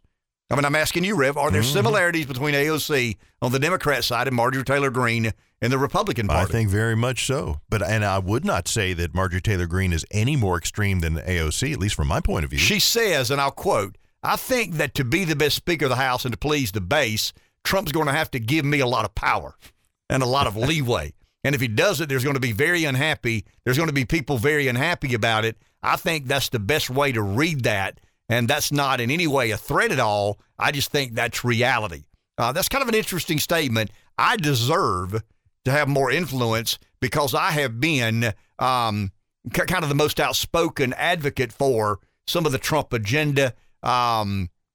She seems fearless, like AOC seems fearless. There's right? a report of the Washington Post that says she demanded a seat on the House Oversight and the Judiciary Committee. That's a big ask.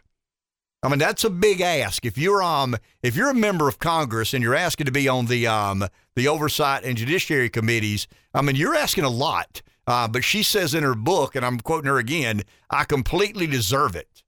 I feel like I've been treated like, I've been treated like garbage. There you go. I feel like I've been treated like garbage. She's facing re-election. She seems to be in a good place, but there was a debate at the Atlanta Press Club where she said, I stand by the words I say. They quoted some of the book. They recounted some of what she says, and then she goes back to the part of the swamp and the creatures in the swamp, and the words I speak are true and resonate with the Americans back home. I think it's the 14th district in Georgia is where she represents. And we'll see. We'll see how this plays itself out. But she's kind of become somewhat of a larger than life personality for people who would, I don't know, the mainstream media would describe these people as on the far right. They never describe AOC or the people on the far left that way. Extremism is only in the right, right winger. There are no left wingers anymore. There's no extremism in the left side of the Democrat Party. It's only right wingers. And now they'll throw the word Nazi and QAnon and all these other sorts of things. I mean, there's a lot of risk associated with giving Marjorie Taylor Greene too big a platform. Does she deserve it? I mean, she's not being dishonest when she says, I've been the most outspoken. I've taken the most abuse. I paid more of a price than most of you have paid. Yet I don't get the prominent, appointments. I don't get to sit on the good committees. I have to Didn't they strip her of some committees? Sure. I mean, because of some things she said about, I don't know, just QAnon and some of the, she's a very provocative political personality without question. But I just read something yesterday about the Atlanta Press Club having the debate, and she was there, and she kind of stands by and doubles down. And she wrote a book about her MAGA loyalty, about some of the power she feels she's entitled to within the GOP caucus. I don't think she's getting it. I mean, I don't think if Kevin McCarthy is Speaker of the House, he's given her a lot of ability to influence. And it's kind of interesting, if you're in the 14th district of Georgia, do you want somebody that much of a firebrand, or would you rather have somebody a little more mild-mannered? I mean, I don't think Blake Masters is any less America First than Marjorie Taylor Greene. He's not as aggressively flamboyant in his personality. She's aggressive and she's flamboyant. Take a break. Back in just a few. So is Simon and Garfunkel one of the greatest duos in the history of American pop music or rock music or folk music or whatever it was they sang? I mean, are they? Freehold, you're the guy who sets all that up. I mean, where is Simon and Garfunkel in the pantheon of all-time great musical artists? Well, Simon did all the work. I mean, Paul Simon? He wrote all the songs. He did? Garfunkel was just kind of there. I don't know if you saw this, but he turned 81. Paul Simon turned 81 years old the day before yesterday. That means I ain't 20 anymore. Well, that's for sure. You know what I'm saying? I mean, because Paul Simon was a great, great songwriter. Still is, I guess, a great songwriter. Probably doesn't get the credit he deserves as one of the great all-time songwriters in American musical history. I mean, do you agree with that? How many duos are there? I mean, if you're trying to name them as one of the top duos I'm in such music a history. country boy. I mean, it would be Brooks and Dunn, and the Judds, and but there's not a list of hundreds of duos you could probably mention. Well, who would be think of? I mean, okay, you're the music guy. I mean, you've been in the biz as long as you have. What is the best duo that you can remember of all time? I can't even think of. Okay. I mean, McCartney and Lennon come to mind, but they had two other guys hanging around. Yeah, really a duo. Yeah, but they were kind of a duo with two guys hanging around to, kind of ride their coattails. But in Yano's Freehold's example there, the liner, I guess I'm Garfunkel and I'm Oates. I'm just checking. Is that what you meant? I don't know. Dave, you were everybody. Okay. Hall and Oates had a lot of hits. Oh, they did. I mean, they did. Yeah. I mean, they were jingly and they were cute. Yep. But they had a lot of hits in my youth and exuberant days. We talked a lot of politics today. We will not talk politics tomorrow, Thursday, and Friday. We have a commitment to McLeod Health to broadcast the Children's Miracle Network. So for you political junkies that need this show to get your fix, You'll have to find it somewhere else. Tomorrow, Thursday, and Friday will be on campus at McLeod Health in conjunction with the Children's Miracle Network. It's something Community Broadcasters feels is important. It's giving back to the community, and we're asking you to help us make it a roaring success. So tomorrow morning, we'll be live and in living color at McLeod in the concourse, if I'm not mistaken. We had a bit of a disruption because of COVID and some of the restrictions, but we'll get back to business the next Monday after my beloved Gamecocks upset Texas A&M at home. We'll all be in a cheery and joyful mood. We're 21 days from the midterm, and there are a lot of states in play. We're having a lot of conversations over the airways about Arizona and Pennsylvania and Georgia and Ohio and some of these swing states. We can't forget to take care of business here. We can't leave our Republican, candidates in the general election hanging. And one in particular that I've argued is one of the most important elections in this state's history, because we have a chance to elect a reformer. I mean, there's a reason we've underperformed in education in South Carolina for years and years and years and years, and that's because the status quo has had their way. They've dominated this election, and for the first time in my lifetime, we have a chance to elect a reformer as superintendent of education. I got to believe that Ellen Weaver is going to confront a lot of resistance from what I call the education cartel, the education establishment, however you refer to those of. Ellen is on the phone with us, if I'm not mistaken. Ellen, good morning. How are you? Hey, I'm great, Ken. How you doing? So do you care to opine on who you think the greatest duo in the history of American music is or not?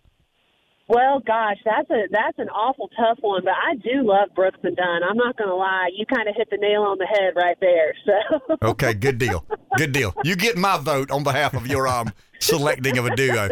So Ellen, am I trying to be too sensational when I argue the importance of this election and why we've never, ever had a reformer is because even Republican educators feel almost obligated to continue the status quo. Is that a proper representation of where you see this election?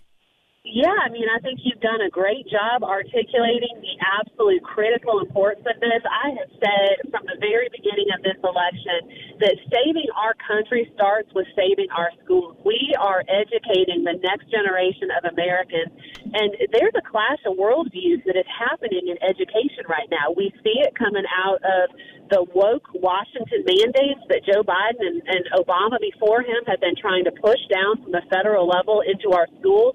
And, you talk about the education establishment. Sometimes I call them the education empire. I mean, I'll tell you, the reason why reformers don't run for this office is because you are savage, you are brutalized. But you know what? I'm willing to stand up and to take those slings and arrows because nothing is more important to the future of our state.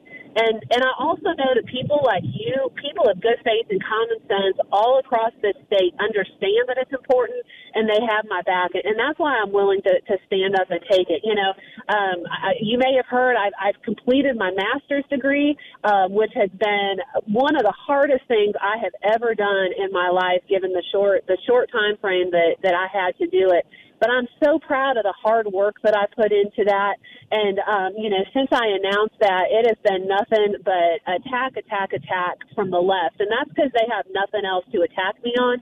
But it's an insight into what our teachers face across this state every day. Because if you poke your head up out of the foxhole and try to do things differently or to stand up for something that you believe in, you're bullied by the establishment. And so I'm happy to stand up and take those slings and arrows on behalf of the parents of this state, on behalf of the teachers of this state who don't currently feel like they have a voice, and most importantly, on behalf of the students of our state who we have failed for far too long. Ellen, you can't put a campaign agenda on the back of a stamp. But to me, the lack of choice and competition in the education marketplace has not been good for students, parents, the state in general.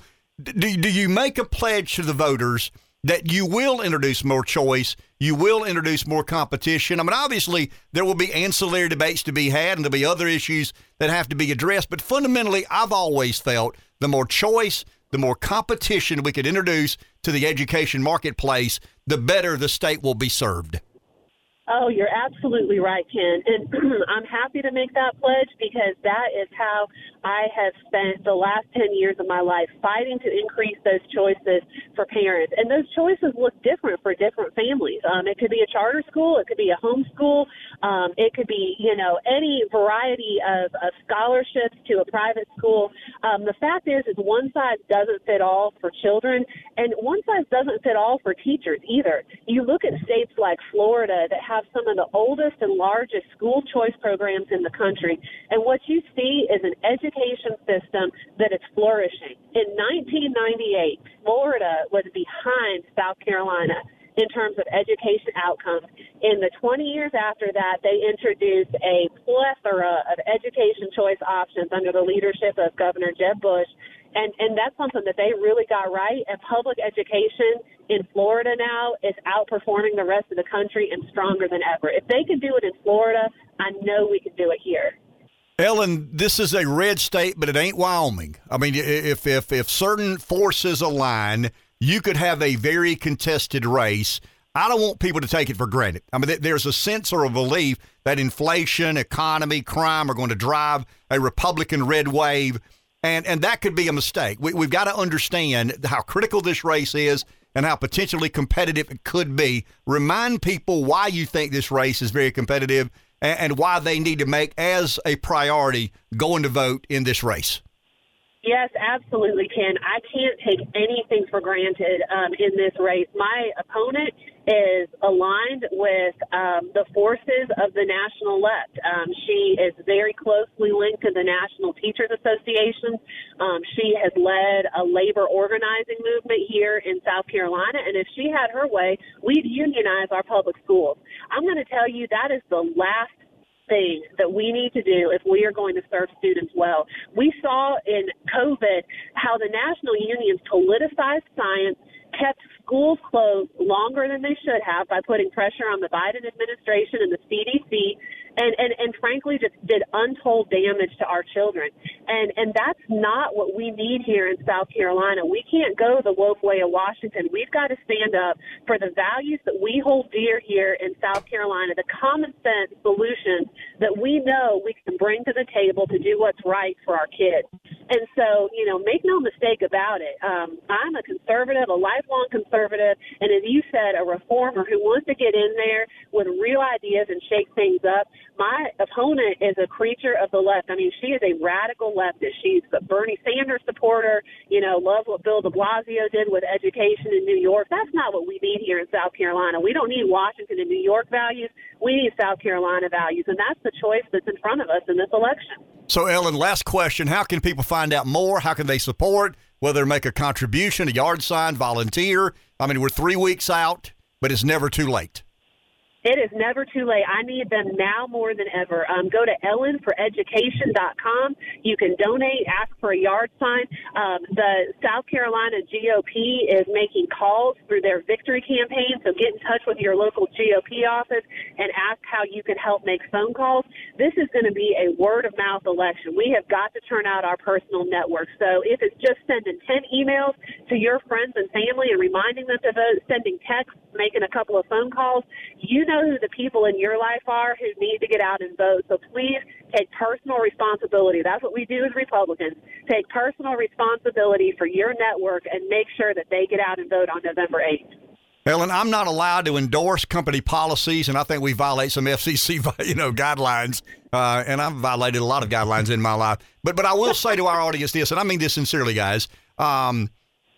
Very seldom do you get a chance to vote for somebody who will genuinely change something. The education in South Carolina needs to be changed. It needs to be reformed. It's antiquated. It's not performing as it should. And we've got a chance right here, right now, to elect somebody who will sincerely work with the General Assembly to improve education in South Carolina, hence improve economic development, improve the quality of life. All of these things will be affected by a better education system in South Carolina. So I'm encouraging all of our listeners to give Ellen Weaver a hard look and potentially support her campaign, because once again, as a former politician, I've seen the shortfalls and misgivings of education in South Carolina. We ain't going to fix it with the same old. We've got a chance to do something different. let's do that. Thank you, Ellen. Thank you very much.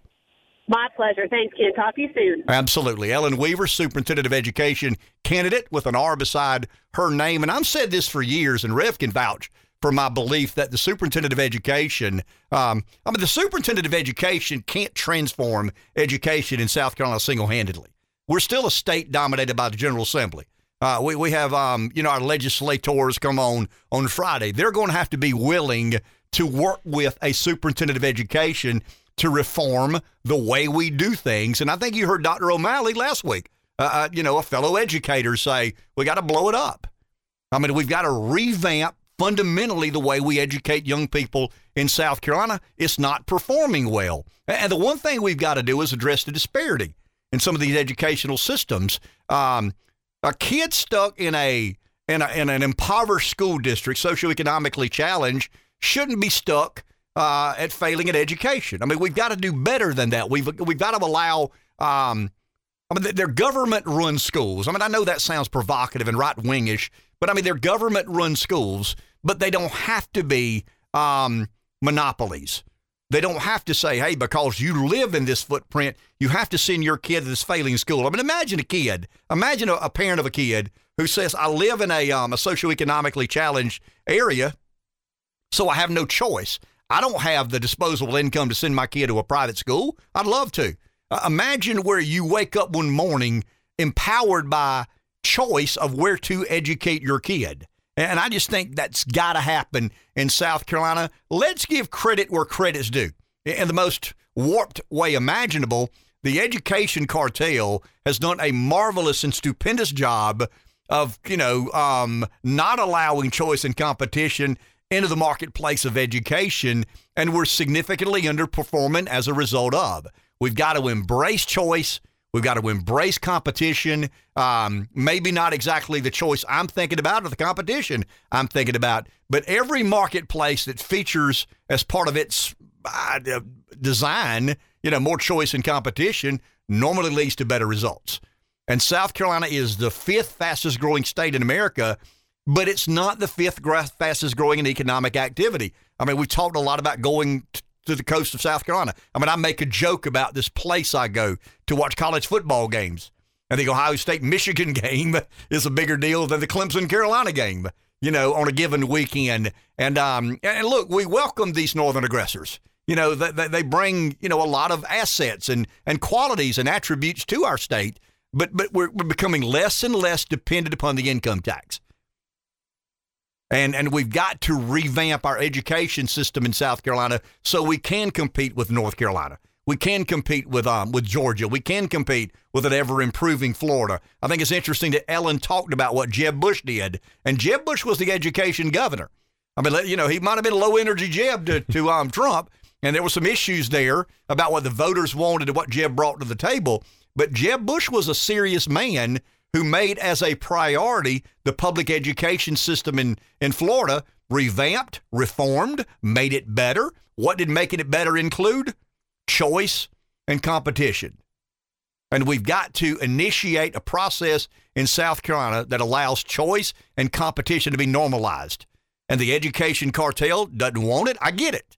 If you're running a monopoly and you're not real good at it, but you don't have to compete, why would you want to change that?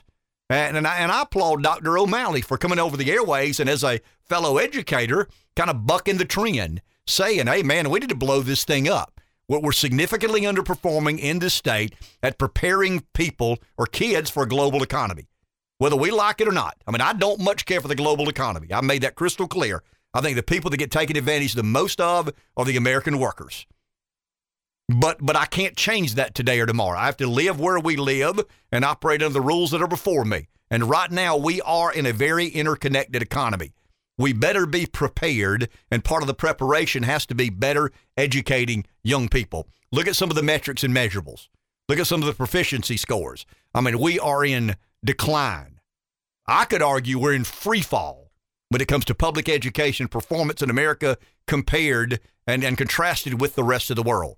And we've got to do better. We can't let, the education cartel, who have kind of commandeered the entire system away from performance and the student. We've got to make as a as a priority of the student. What is the kid getting out of going to school, K through 12, every single day? I mean, I've told you my opinion on higher education. We got to do better. I mean, we just really and truly got to buckle down and get better and admit that it is a heated competition, and to compete, we've got to perform better. And I think Ellen Weaver really offers voters a chance at reform when I never thought that was imaginable. I mean, I really didn't. And I've talked to members of the General Assembly, not just our legislators. I mean, I've talked to some buddies of mine that I've maintained relationships with around the state, and they're more than willing. If Ellen brings some ideas and some concepts to the table, they're willing to go along. So we've got a chance to make education better in South Carolina.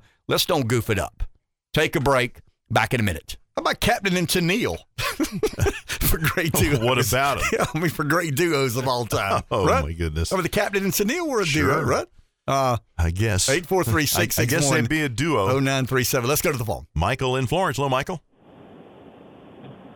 Good morning.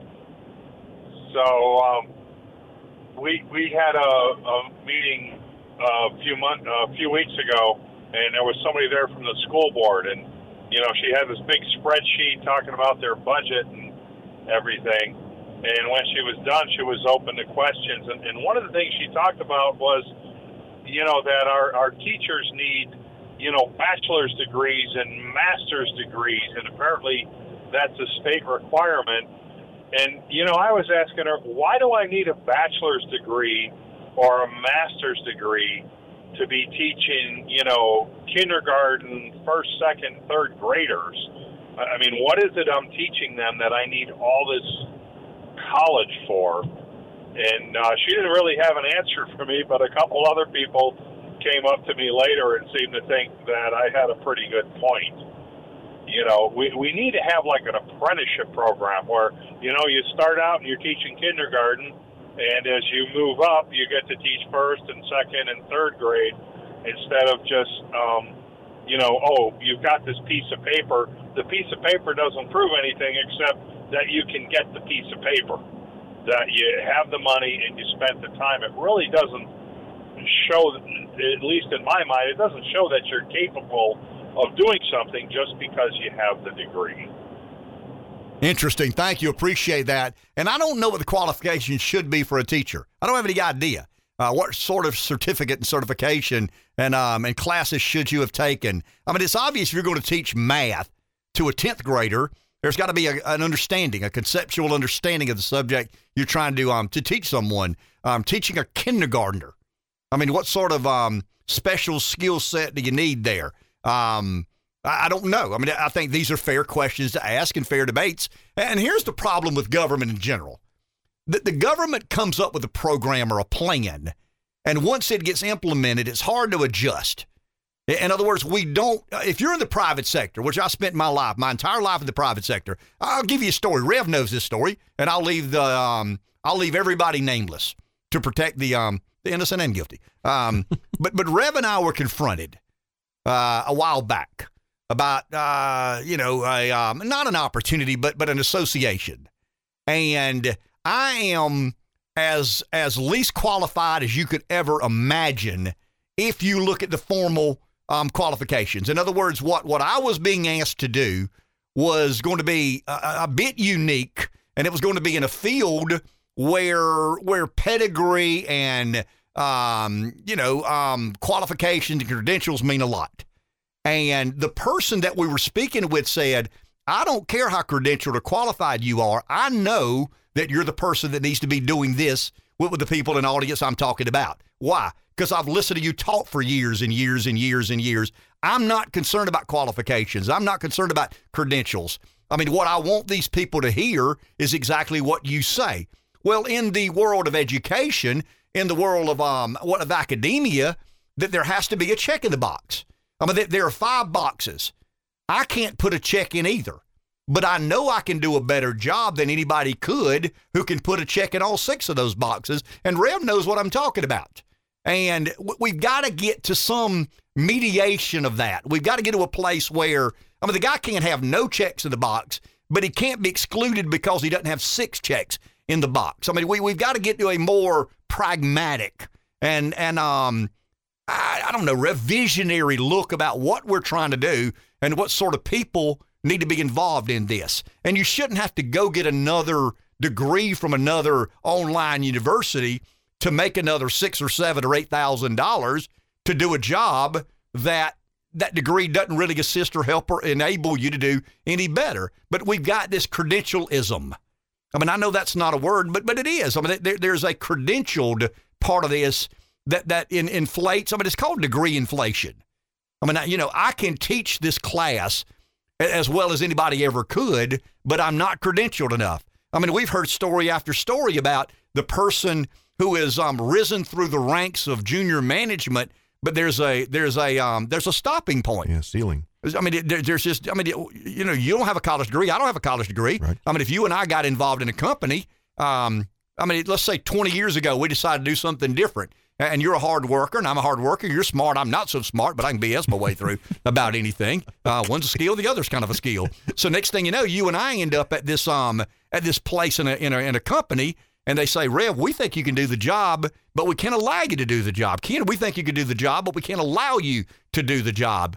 We've overstated credentials. We've made them more important than they should be. We've not given the people running these entities and enterprises the discretion they need to let Dave Baker do a job that they know he can do. Why? Because he doesn't have that credential. He doesn't have that check in the box. And I think the system is ill-served when somebody does have a check in that box. And, should someone teaching kindergarten have a teaching certificate? I don't know. I don't have any idea. But once we decide, yes, they do, we never revisit it. The government said, the teachers lobby, the Education Association said, okay, got to be a check in this box or else you can't do it. And then 20 years down the road, we say, well, why does somebody have to have a check in that box to be allowed to do that job? I don't know, man. 20 years ago, somebody decided that. You see where I'm headed? Mm-hmm. The private sector has no choice but to bob and weave, but to evolve, but to change, but to try to get better at whatever it is. Why? Because you have a choice to not go to that business. Why? Because there's competition in that marketplace, and it really goes back to the two words, choice.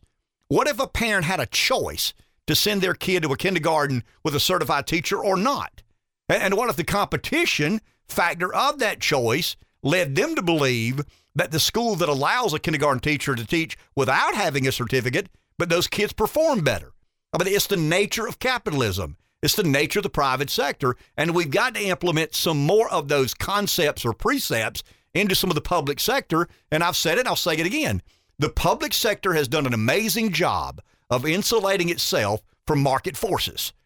And that is one of the great misgivings of the public sector. That's why, by and large, the public sector underperforms, because they've escaped the reality that the private sector has to deal with every day, that being the realities of competition and of choice. And nothing about the public sector is going to get better until we force them to compete, until we allow the consumer to have different choices. 843-661-0937. Let's go to the phone. David in the PD. Hello, David. Hey, good morning. You guys mentioned Simon and Garfunkel, McCartney and Lennon. And see, when you add those names, you add Elvis Presley, that's the ultimate Southern boy. I would encourage anybody to listen to Bridge Over Troubled Waters and Get Back Yesterday with Elvis. And Ken, you was picking on Mike earlier. Mike grew up in the Jerry Seinfeld world. He don't know about Jerry Clower. Give him one of them tapes. They've listened to that. Jerry Clower. We grew up in that world. He might understand how we grew up. Thank you, David. Appreciate that. I don't know that Mike would understand anything Jerry Clower said. If Jerry Clower said 100 words, Mike would say, I don't understand 98 of those. I don't speak that language that you and Jerry Clower speak one or back and forth too. But I want to get back to the problem because I think this is an important argument. And I'm not by any stretch of the imagination saying, and I keep reiterating this because I don't want to hurt feelings. I want to get on the bad side of anybody. It's not that I dislike the public sector. I mean, I think there are very competent people in the public sector. I believe that. I've served in a gubernatorial capacity. I mean, I worked for the government, so to speak. I mean, I was on a county council and I was lieutenant governor of a state. So I watched government at work, very up close and personal. I tried to understand, okay, what is this department responsible for? What are they in charge of? How many assets do they need? What sort of budget should they have? There's just not enough of that in the public sector. And, I've even argued, I'm being a hypocrite here, because what did I say this morning about waste, fraud, and abuse? I said, don't pay attention to the welfare programs. Don't pay attention to the other 6 or 7 who are wasting your money. Forget supplemental security income. Forget supplemental nutrition assistance program. Forget child's health insurance program. Forget temporary assistance to needy families and the housing assistance and the earned income tax. Forget all that. Let's pay attention to Medicaid, because that's the driver of the debt. So in essence, I'm talking out both sides of my mouth when I say we've got to demand of some of these government agencies more performance or better performance or more competency.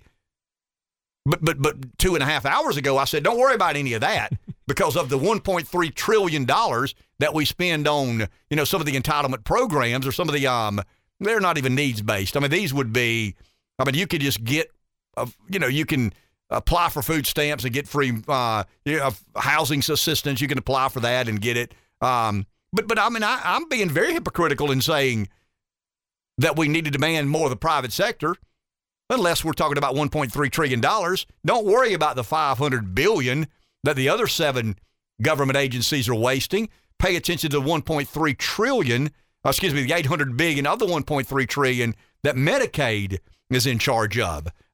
It's a little bit like, I've got a friend in the restaurant business, and he told me a long time ago, he said, look, man, I don't mind my employees stealing my lemons. I wish none of my employees stole, but I'm realistic. I've been in business a long time. I've had a lot of employees. A lot of these folks are going to take something. I don't mind them taking the lemon or the lettuce. I just don't need them stealing my shrimp or my ribeye. We all have a kind of a pragmatic view on, obviously, we wish our business was perfect. Rev and I have this kind of a back and forth. There are 6 or 8 or 9 advertisers that we worry about all the time. They're kind of the underpinning of this show. We got to make sure they're taken care of. It's not that we don't care about the one that comes every now and then. Of course we do. We care a lot about them. But that's kind of the lemon. We understand those are going to come and go. The people that we forged and built relationships with, we got to make sure we take care of those people better than they expect. Some of that private sector mindset needs to happen to the government. What if this was a government-run radio show? What if this was NPR, and I worked for the government, and Rev worked for the government, and Freehold worked for the government, and NPR was going to get funded at X number of dollars every year? It doesn't matter if one person listens or 50 million people listen. It doesn't matter if we have every advertising slot filled or no advertising slot filled. What is my motivation to be better? What is my motivation to provide some sort of an entertaining product that requires you tuning in? You see where I'm headed? And we've got to, when the public sector controlled about, 10, 15% of the economy, not a big deal. We can afford to let them screw some things up.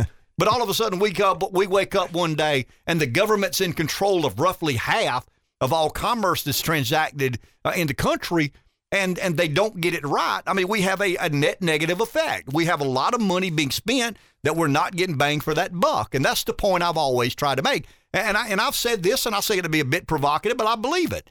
The public sector has declared war. I don't think it was intentional. I think it's very unintentional. But the public sector has declared war on the private sector, and the public sector does not have to play by the same rules that are pressed upon or forced upon or mandated by the realities of the private sector. 2 of those prominent realities being choice, you the consumer have, and the competition that makes all of us better. Take a break. Back in a minute. 843-661-0937. I can tell you the greatest duo as far as I'm concerned, cheeseburger and fries. Okay. I was thinking about the greatest duo of all. Yeah, cheeseburger and fries. If I were on death row, I hope I never am, but if I were on death row and somebody said, your last meal, it would probably be cheeseburger and fries. Nachos would be a close second, but I'm kind of old school when it comes to I splurge on the weekend, and one of my cheat meals is always a cheeseburger and fries. It's never one of these, one of these expensive, what am I trying to say here? Out of the ordinary sort of meals. So you splurge on a cheeseburger, not on filet mignon. No. Tail. It costs too much now, man. Oh, Rev and I are having a kidding. conversation. How many people feel this way?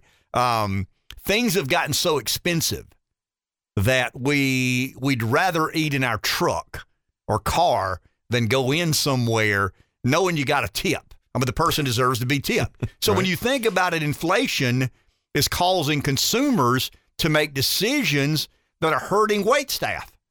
Because you want, I mean, I've always been kind of a $10 lunch, $20 dinner kind of guy. I'm not a foodie. I've said, good luck. Yeah. I mean, where can you eat for $10? I mean, you can eat a good dose of high fructose corn syrup and food glue, but you're not getting real food. I mean, lunch has become a $13, $14, $15 ordeal. And if you sit down somewhere, there's another $3 or $4 as a tip. And I mean, it's, lunch is all of a sudden $20. And it's unfair to the wait staff because they're kind of, they're getting left out of some of these transactions because people are making a decision. In other words, you go inside of a restaurant and you pay $12, $13 for lunch. And then you got to be fair to the wait staff, and you got to tip and, 15, 20, whatever your number is, you add that to the bill, or do you stay in your truck and go to a drive-through or pick it up in a bag and, eat it? People are making these sorts of decisions, and it has a big effect or impact on what I call low-wage earners. Some of these jobs that don't make a lot of money, they're making even less money. So inflation really and truly affects the working class more than it does anybody. And you're nodding your head. I mean, have you made any adjustments regarding that? Absolutely have. You have to consider that when you do decide where you're going to eat. I mean, my example is I really got in the habit of tipping for carryout ever since the pandemic. I remember back in those days when trying to help the people that were showing up for right, work. And I made an effort to do that. And now I've had to reconsider that and not do it because of the price of the meal has just gotten so high. And I hate that because I really felt like I was going to keep doing that because I wanted to. But as much as you love the server, you love Dave Baker more. Well, that's true. Sure you do. I mean, and I do as well. I mean, I love Ken Ard more than I love Dave Baker. I love Dave Baker, but I love Ken Ard even more. Talking about burgers and fries being the greatest duo of all time, it's time for our Takes Mondays to make Friday's trivia question, courtesy of and sponsored by our good friends at Pepsi. We're doing it on Tuesday? Yeah, we're doing takes Tuesdays to make Friday trivia question. We got sidetracked yesterday, and we won't be on the air talking politics tomorrow, Thursday, and Friday. We'll be on the air, but we'll be in the concourse of McLeod Health talking about the Children's Miracle Network. So we may or may not do a trivia question Friday, but we're going to do one today. It's debatable. What is the greatest duo of all time? I mean, we've debated. Is it this? Is it that? I'm arguing burgers and fries. But one duo has sold more records than anybody in history. What duo has been most successful selling albums, records, CDs than any other? 843-661-0937. The best selling musical duo ever is 843-661-0937. The number. Thanks to our good friends at Pepsi of Florence for sponsoring this Takes Mondays to make Fridays trivia question, put back until Takes Tuesdays to make Fridays. Do we have a call? We do. Hi, you're on. You know the answer? Is it Hall & Oates? It is Hall & Oates. They were never taken seriously by the musical establishment, but had a huge fan base and enormous success. Who is this? Where are you calling from? This is Robin in Florence. Okay, my man. Thank you for calling. Thank you for listening. I'll hand you back off to Freehold. He'll get your information, and we'll get you a couple of Takes Mondays to make Fridays T-shirts. And do we have any Takes Tuesdays to make Fridays? I don't think so. I don't think we do. So it'll be a Take Monday to make Friday T-shirt and a six-pack of Pepsi, a couple of six-pack. A single six-pack of Pepsi product, courtesy of our good friends at Pepsi of Florence. So one of the great sites on the internet, or one of the great video podcasts, or whatever you would call it, is Live from Daryl's House. If you haven't seen, speaking of Hall & Oates. It is great. So Daryl Hall has a studio at a house somewhere, and he invites artists over, and they just jam I mean, the hit songs. I mean, one of my favorite is the Joe Walsh. I mean, they play all the Joe Walsh classics, and Daryl and his band is there, and it's good. They are if phenomenal. You like music. I mean, it is great. Very They entertaining. actually do one at Darius Rucker's house in Charleston. Yeah, I saw that. But they one, show too. up at Darius's house and set up, and you're right. I mean, it's jamming with guys that and I think Daryl Hall has his own band. You know what I mean? And they do their thing. I'm trying to think. There's a Motown group that they have in, and I mean the way they personalize it. The OJs? Yeah, it might have been Maybe. the OJs. I think it is the OJs. Very, entertaining. Extremely entertaining. The things you can find on YouTube. What can't you find on YouTube would probably be better. But Hall & Oates, the best-selling musical duo of all time. Enjoy your day. We'll see you tomorrow from the concourse at McLeod Health Children's Miracle Network.